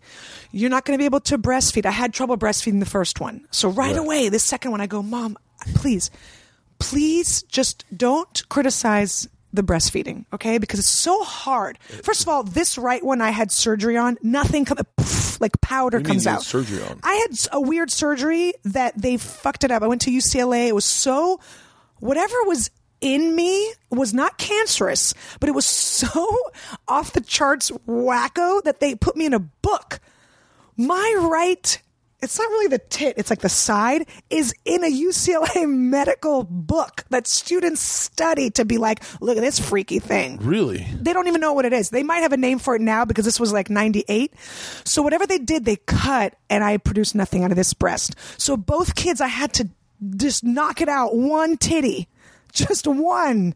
So I really had a hard time. Yeah. I did it for as long as I could, but she immediately criticized, like, you're not going to be able to do it. You're not going to be able to do it. You're not going to be able to do it. Just kept saying it over and over and over. So there came a point where I was sitting in my room pumping. You know, I'm sure your wife pumped. She never pumped. She never had to pump? I almost... Leanne! Let's check in right now. For a second. I don't think she ever pumped. I don't think she ever... How is that even possible? I don't know. Maybe I'm wrong. By the way, this is a horrible idea for me to bring Leanne in because and I realize this now, I'm going through issues with this. I'm talking about it in therapy. But I was a very non-existent father. Like, I was on the road. I was in my own head. I was worried about my career. I was worried about, we got it in the sling. Hi. This is Isla. Hi, Isla. We were talking about the time Papa spanked you. Do you remember that? Good. Oh, that's good. She was tiny? That's good. Leanne, did you ever pump your breasts? When you were breastfeeding? Not much. Why? Here, sit down for 2 seconds. It just never happened? It just never, you didn't... Not you, Isla. Can we find out what happened with the arm? Like how she broke it? Because I don't know the story.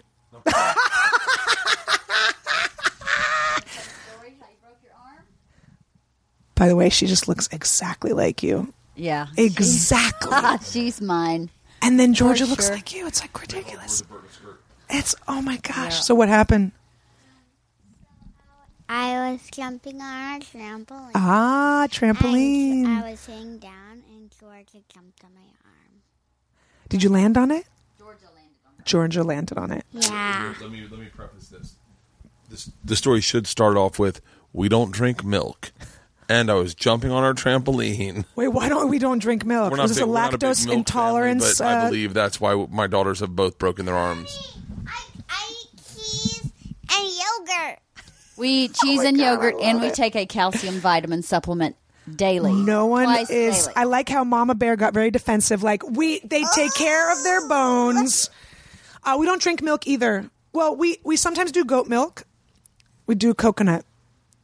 Yeah. No. Why didn't you pump? Because it was more trouble to me to pump than to just breastfeed. Okay, but the story I was telling him was I only had one that worked, and so I had to pump all the time, 24/7 around the clock, with no sleep, with a newborn and a 4-year-old. Forget it. It was bananas. That's awful. And so the reason we got into the story is because my mom's not talking to me. Oh, welcome to the club. Yeah. And I think it's because when I became a parent 5 years ago, it messed her up. Like, I'm in charge. How interesting. Did you have any problems before that? Yes, but this is so specific. This is so, like, I can pinpoint when it happened. Uh-huh. And it was like, I had a baby. No, it was when I was pregnant. Yes. So she stopped talking to me while I was pregnant with my first. Yeah, It that was so specific that we've had problems, of course. Totally.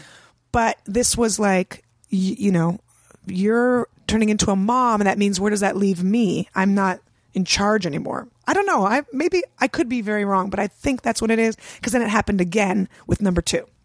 Oh, so you got back together, like you were communicating after number 1, and then number 2, and then she's gone?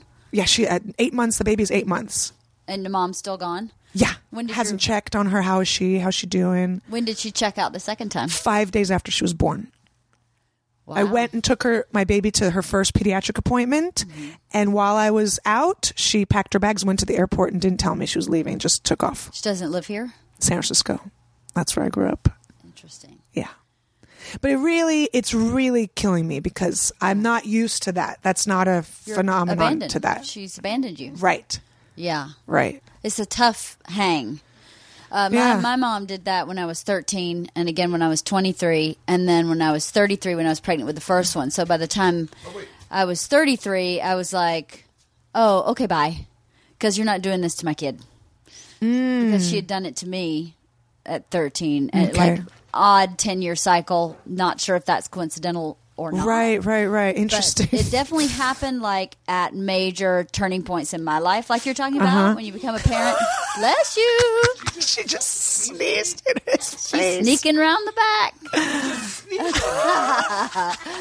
I wonder why your mom left. Germ warfare. Nice. I said your mom left when we were dating, but your mom left when you were pregnant with Georgia? Remember, I can't believe you don't remember this. We got pregnant and then got engaged, right? Because that's the order you usually do that, right? So, my mom had this illusion that she was going to come visit me in California and meet and fall in love with John Voight. Oh my God.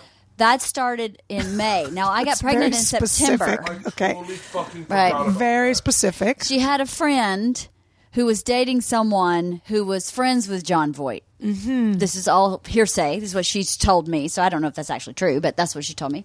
So her friend said that she said her friend was trying to set her up with John Voight. So she was supposed to come visit me from May, and she kept pushing it because John wasn't here.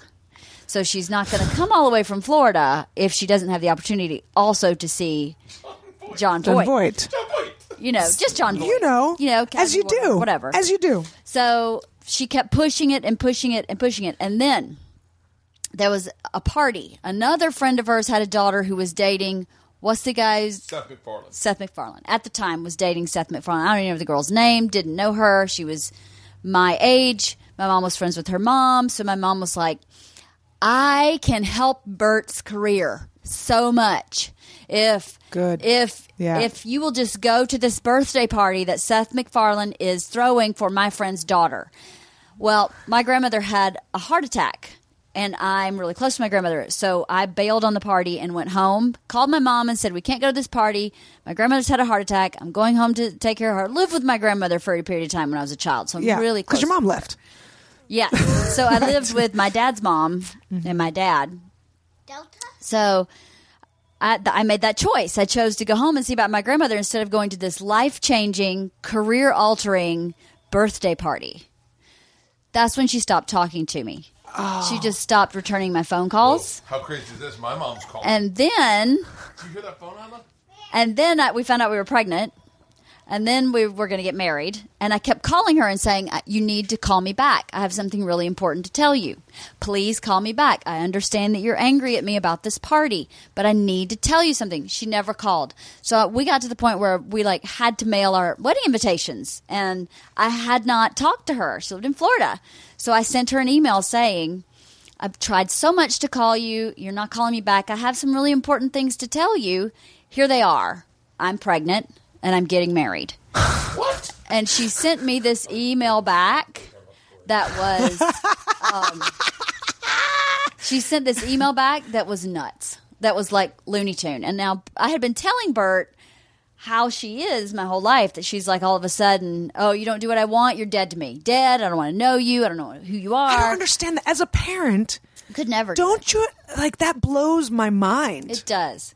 But at the same time, as I've gotten older, as I've spent a lot of time in therapy, because as you can imagine, having this mom since like about 3 or 4 years old is very damaging. You know, to have somebody leave and then come back and then leave and come and leave for like 2 years, 3 years. It's not, we don't talk for a week or a month. It's years. And to have those words said to you, you know, I don't want to know you. I don't want to know your kids. You're dead to me. Don't call my house. Don't call my parents' house. It's really hard. So I spent a long time in therapy, and I kind of sussed out from her history that she is mentally ill. Like, there was a break that happened for her from trauma when she was a child. And that caused a borderline personality disorder. You know, she like... She's done. I'm not going to go any really deep, but a lot of stuff where you would go, that's like not normal. Right. So once this break happened after this email, like I printed the email out and gave it to Bert, and Bert was like, holy cow. Bert's sister was there, gave it to her. She started crying. Oh my gosh. I can't believe anybody would say that to their child. Yeah. And then I never heard from her again, but I'm still in touch with her mom, who's still living. So we went to see her mom. Well, you're preempting what I'm telling. So we went to see my grandmother, her mom, and Georgia was probably 6 and Isla was 4. Had not seen or heard from my mom at all. And I'm at my grandmother's house. We were at my grandmother's house, and my mom walks in the door. Hey, is your Nani? Nani. And I was like, what? And we, you know, I didn't know. I didn't want them to feel the crazy. Yeah. So I just kind of went along with the day. Yeah. And then we went to lunch. She was like, I'm going to come visit you, as if nothing had ever happened. As if I hadn't had 2 kids and gotten married. Yeah. Without her involvement at all. It was really bizarre. Someone please make a shirt of John Voight and then say, it's your Nani. So, like, the next year, we got a crazy letter from her that I didn't even open. I hadn't heard from her since that lunch. And then I felt so betrayed by my grandmother. I felt like tricked because she knew. Right. So I didn't go see my grandmother the next year. I was very hurt. So after the time passed where we go back east and I didn't see my grandmother, we got this letter in the mail. I could tell by her handwriting, she had misspelled my name. And I could read her. It was like, this is my mom's handwriting. Bert, will you read this letter? Because I don't want to know what's in it. I know it's going to be nasty. So he came in the backyard and read the letter and came back in and said, that woman's crazy and she is not in our life at all. Wow. But that's hard. That's so hard really, really to hard. do. Yeah. My mom wrote me an email. Like I said, we've kind of a little bit sort of communicated, but not seen each other, and she hasn't asked about the kids. But she wrote me an email saying how disappointed I was that how disappointed she was in me, because the due date for my second was July 30th. Mm-hmm. And my mom, a few days before the 30th, whatever, 27th or something, she's like, okay, I'm coming to San Francisco, to Los Angeles tomorrow, pick me up. And I was like, no. I don't want anyone here when I'm going through labor. I don't want anyone here staring at me. My first kid was 10 days late. Right. What are you going to sit around my house and be like, and I know my mom, come on, let's go. Let's have this baby. You know, I don't want that. I'm a very crunchy granola person. I wanted just to labor by myself. Uh-huh. And then did you give birth in your house? No, but I wanted to do whatever I could, the most I could in my house. Okay. So she emails me and she goes, I cannot tell you how disappointed I am that you didn't. Oh no, this is what she did. She goes, I changed my whole schedule for this baby. Mm-hmm. And I go, but you don't know when babies are going to arrive. They just kind of arrive. And I told you, I'll call you the morning of. Mm-hmm. Whenever it happens, whatever. Get on a plane. There's a plane every hour from San Francisco. Super easy. It's super easy. And so I called her that morning. I was like, okay, Mom, my water broke. Get on a plane, which she did. It worked out fine. But then she's like, I rearrange everything. And I go, well, then that's on you. Right. Don't rearrange your life. She could have come 2 weeks early, 2 weeks late. You don't know. You disappoint me so much. Because of what? I don't understand. Yes. It's like, Yes. Was it just you and your brother? yes. Which when people ask her, it really bugs me. They're like, oh, they meet me and they go, oh, this is your daughter. Do you have any other kids? And my mom goes, no. She doesn't talk to your brother either? He's dead. Oh, okay. So it's like, I wish you had been here at the whole beginning of the podcast. Yeah, which is like, we I'm might have sure- avoided my entire preachy, this is where the entertainment business is moving by the way, your kids have a festival or a festivus or a thing or at 3 o'clock. Okay. Well, we have to go. We do have to go, but hold on 1 second. Do you have closure with this, Leanne? I need therapy is what I think I'm getting from both of you. I probably should go to a therapist too. Well, the therapist has helped me immensely. But I have to say, I have another friend. She knows her. No, not that friend. Another friend that's a parent at school who is I know her. currently... You know her too. I'm sure you do. Everybody knows her, if you know what I mean. No. She's going through similar mommy issues right now. And as long and as much as I've been in therapy... Her mommy issues are bringing up mine, which I thought were cool. And then I go to therapy last week, and I cried for an hour about my mom. You know, because at the end of the day, she's the only one you have. Yeah. She's it.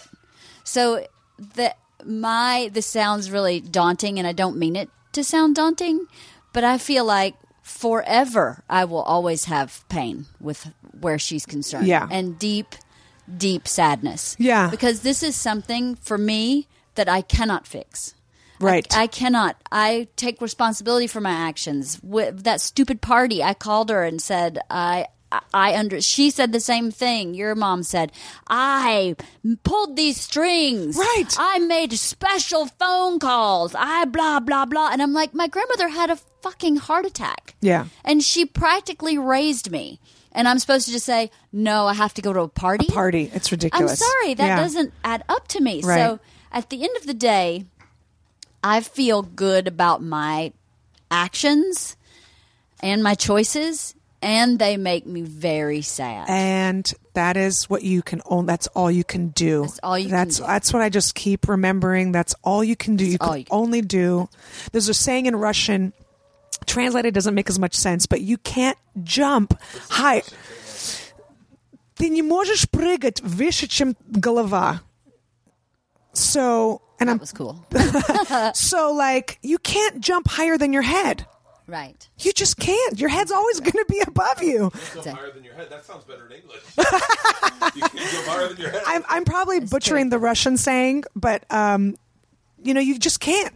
You can only jump as high as you can jump, and it's never going to be higher than your head. So then after that point, how do you manage? You know, that's what I came to. When in my 20s, the second time she dumped me like that, I was like, I have to figure out how to manage the rest of my life, feeling responsible, feeling like even logically I know I'm not responsible. I still feel responsible. I feel responsible for my childhood, and I was a child. Right. You know, there's no way I was responsible for anything. But there's just such a connection between any mother and daughter and mother and child that you just have to be willing to embrace that kind of deep sadness. Yeah. And make it part of your life. And that's the only way it can be healthy, I think. And how much are you going to charge me for this? Can I tell you, I so badly just wish you guys would do a podcast called Mommies on Mommies. And you just And we talked do about it naked, obviously. If Christina and Bush didn't call everyone mommies, which I don't even like, because it's your mom's house. Yeah, your mom's house. But Bush has issues. I don't know. I'm sure I remember she her. talks about She it. talked to me. We did a pilot together, and it was just she and I were the two hosts. Yeah. And during camera setups and stuff like that, you chat, and I was like blown away by her stories. Her mother and my mother are twins. I swear to God. My mother's just not Hungarian. Right. That's how we bonded. When we first met, Bert and Tom were doing stand-up together, and we were with them.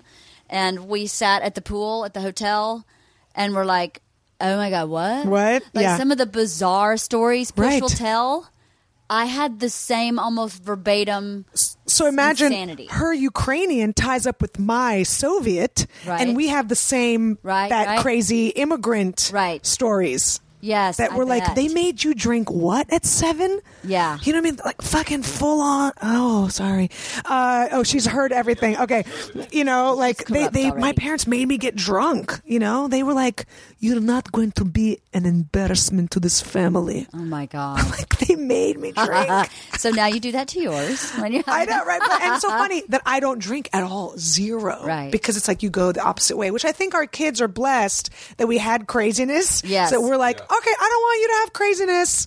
Let's Yes. just hug it out and everyone chill. Like I got a little stressed out yesterday with my kid and I apologized to him. I go, I am so sorry that I got stressed out with you.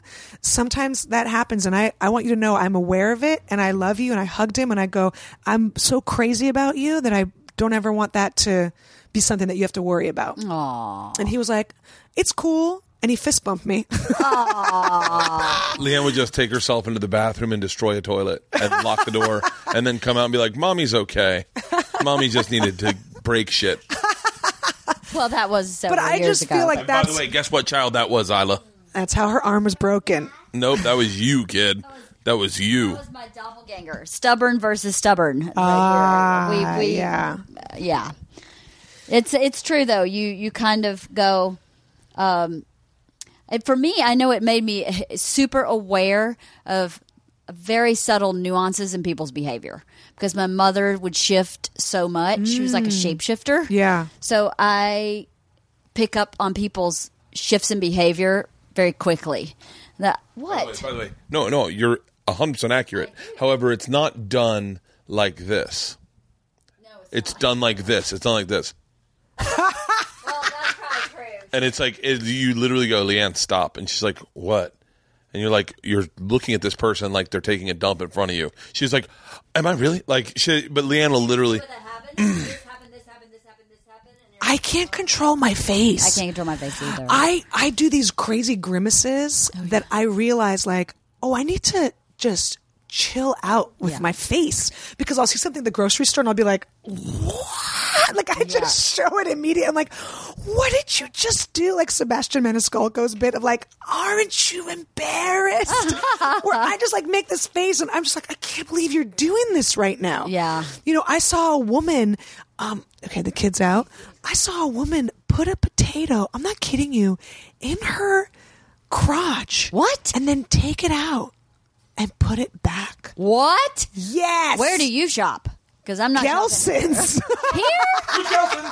Yes. The one across the street from No, this was the one on Van Nuys. Okay. This was All right, you're safe. never going You're there. safe. You're safe. No syphilis in your mashed potatoes for By you. the way, not that this is a total non sequitur today. Georgia hit the ball. This is the way people already assume I am. And I walked over to the dugout and I go, baby, you crushed that ball. And the parents thought I walked over to the dugout and go, Georgia, you fucked that ball. And they were talking about it. What? There was. I did see a butterfly when I walked in here cool. earlier. And it was like not afraid to be all up in your business. It was like this. Like, What's the thing you planted? Milkweed. We planted that's milkweed. right. You know, it's the only plant that they'll lay their eggs yes, on. my kid is doing a butterfly thing at school. Yeah, of course. Go. Yellow. Oh my God, so sweet. Okay, I'm not taking up any more family time. This is too adorable. By the way, we got to do a podcast in here where you, the two of you, and Christina Pajinski, Can we just do it? sit and talk about do being a mom and what it's like. Because now Push is going through it. Yeah. Leanne's like the old cowhand with leathery skin and just old stories. By the way, I'm a little calloused. I'm blown away that you say you're breastfeeding. You're not breastfeeding right now? No, I'm done. Because I literally was like, as you were leaning forward earlier, I was like, I'm she's sorry. definitely breastfeeding. No, I'm sorry. Don't apologize. No, but Leanne's like that. Leanne's shouldn't breasts lean have forward. gotten massive, and I love them. But like, that was not the girl I met. But it's post. But they stayed massive? They stayed bigger, yeah. That's nice Not, to I hear. wouldn't say massive. I was like a full D, and now I'm a full C, whereas before I was a B. But I'm also a little heavier. That's nice. You know, not as heavy as Priscilla, though. no, not as heavy as Priscilla. But I was leaner. saying having her in the bed with you guys is like another person. It is. It's insane. bananas to I me. can't do it. I can't sleep with her when he's not home. So if she's in the bed when he is home, I don't even try usually. I'm gonna make a list of things you guys should talk about. Okay. And it'll Why be don't you produce it? I'll Produce our podcast. I'll produce it, and we'll put up 3 or 4 GoPros. I'll get Andrew to shoot, to like set it up so he'll edit it. So it'll be a 3-4 camera shoot. You have one wide and then a bunch of close-ups, and it'll just be mommies on mommies on mommies. I think you can call it mom on mom action, and it wouldn't On mom action. and it wouldn't step on her podcast. Mom on mom action. On I like Push's that. podcast. Yeah, I like that. Mom on mom action. All right, let's do it. I'm all for it.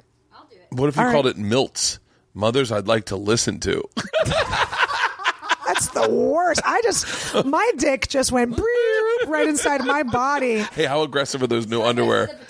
How aggressive are those new underwear that I'm wearing? Oh my god! I like that. When my husband wears those, I those like it. specific ones. I don't know what. Okay, I'm just saying they're not the my same. husband has had a pair that, like Bert said, presents. No, there's a pair that he wears. What are they called? Sax. S-A-X. Oh, jeez, that's those are terrible. nice. These are like. I love them. There's like. Yeah. They're like the It's- opposite of what Spanx do. So Maybe. Spanx push everything in, No. and these It push actually everything presents out. them out. Yes, it Yeah. is. It is Spanx for when you want a little extra. That's great. Yeah, That's great. It's very like horizontal. It's Right. presented like horizontal. Oh, I love that. Yeah, it's not. I think it's just great. A little wacky. To It's me. a little too wacky schmacky. Yeah. You wear underwear? Yeah. Oh, okay. Oh yeah. It's in my special. She wears those comfort cotton panties that don't give you a yeast infection, as opposed to those silk thongs you can take off with a pinky. They disintegrate when your body heat turns up. They just panties that We haven't disintegrate. seen thongs since fucking Bush was in office. What's up? Seriously? What? You gotta show me. All right. All right, So wait, kids. real quick. Tell Leanne everything she needs to know about where to find your special. Leanne, Yes, I'm what are you ready. doing May 2nd? Not much. Good. Awesome. Look for my special. It's called You Did This to Me. It's going to be hard to miss. She's pregnant. I'm very pregnant in it. Awesome. I shot it 7 months pregnant She peed her pants. the whole time. Did you really? Yeah, unfortunately I did, but it's okay. It's just my life, and I'm okay with it. Yeah, you I'm know, just yeah. accepting it. Totally. It's on Amazon, iTunes, Google Play. It's going to be on Hulu. I don't know the exact Hulu date, so I'm not really pushing Hulu yet. But all the places that you find streaming stuff. Fabulous. I can't wait to see it. Yay. May 2nd. May 2nd. We're going to watch it. Of course. Yeah. Yeah, I can't wait. Thanks, guys. Thank you so much. Thank you. You know I love you. You love know you how so I much. met Kira? No. Probably 12 years ago. No, maybe Yeah. No. Yeah. probably 12 years 12, ago. 13. Good memory, we yeah. both went to Laughs Unlimited in Sacramento For New Year's. for New Year's, and we worked together. And I think Kira was doing Thursday, Friday. New Year's was on Saturday. We were Yeah. doing 2 shows Saturday, and they're like, Kira and you will co-headline. She'll go first. And in my head, I'm like, okay, I got a big dick. And Kira just came in and fucking lit it on fire. And I was like, first show, I was like, I don't know if I can follow this. Of course. But the second show, do you remember what my option was to follow you? New Year's baby. Diaper. Yep. He was the New Year's baby. Came out in a diaper. Yeah, I was like, I can't. That first show was too tough. So You did just And what's the name of fine. your podcast?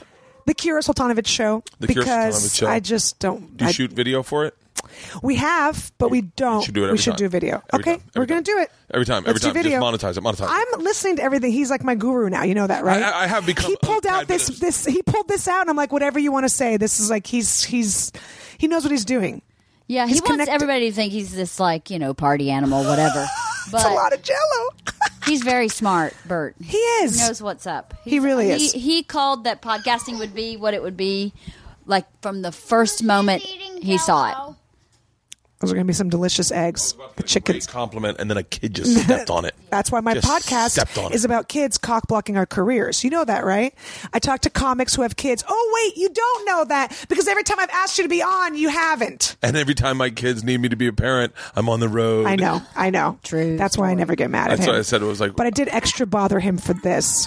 This is great. When do you want me to release this? Do you want me to release it on the 2nd? Sure. On the 2nd? Yeah. Release it on the whenever 2nd. you do it. I'll release it on the 2nd. I love you. That'll be perfect because I want to release it the day of so they can go right to it. Beautiful. Awesome, Kira. I Thank love you. I love you too. I can't wait till the day we can get our kids to play together. At least my kids can watch your kids. Can my kid go break his arm in your trampoline? Yes, No. I don't want him to break trampoline. it. I don't want him to Believe break me, it. you But don't. he would. Not a good- He would love it. He would love just the chickens and the structure. He would plan that structure Yeah, all day. for sure. Yeah, All our right, kids we'll are do never it. on All right, guys, reach out to Christina Pajinski. Someone make the shirt with John Voight. I'm your mammy. What is it? Oh, Nina. Hey, I'm your nanny. Here's I'm your nanny. I'm your nanny. I'm your nanny. It's now what what the fuck? What is that? It's a chicken. It's a chicken. It's your nanny. It's your nanny. But reach out to Push. I want mom action. What was it? Mom action. Mom on mom Mom action. on mom action. Or Milts. Melts. Go get her special. I love you guys. I am going to be at the Brea Improv, DC Improv. That's my month. And then one more maybe, but don't worry about it. Not in May. Yeah, it is. Jesus. Thank God you don't edit this. I will be in the DCM. Calling sick to work this Thursday. Holy shit. I probably said it at the beginning. But Brea Improv, DC Improv, Helium St. Louis, and then it's Georgia May's birthday. All right. I love you guys. Kira, I love you. Love you. Congratulations. Thanks.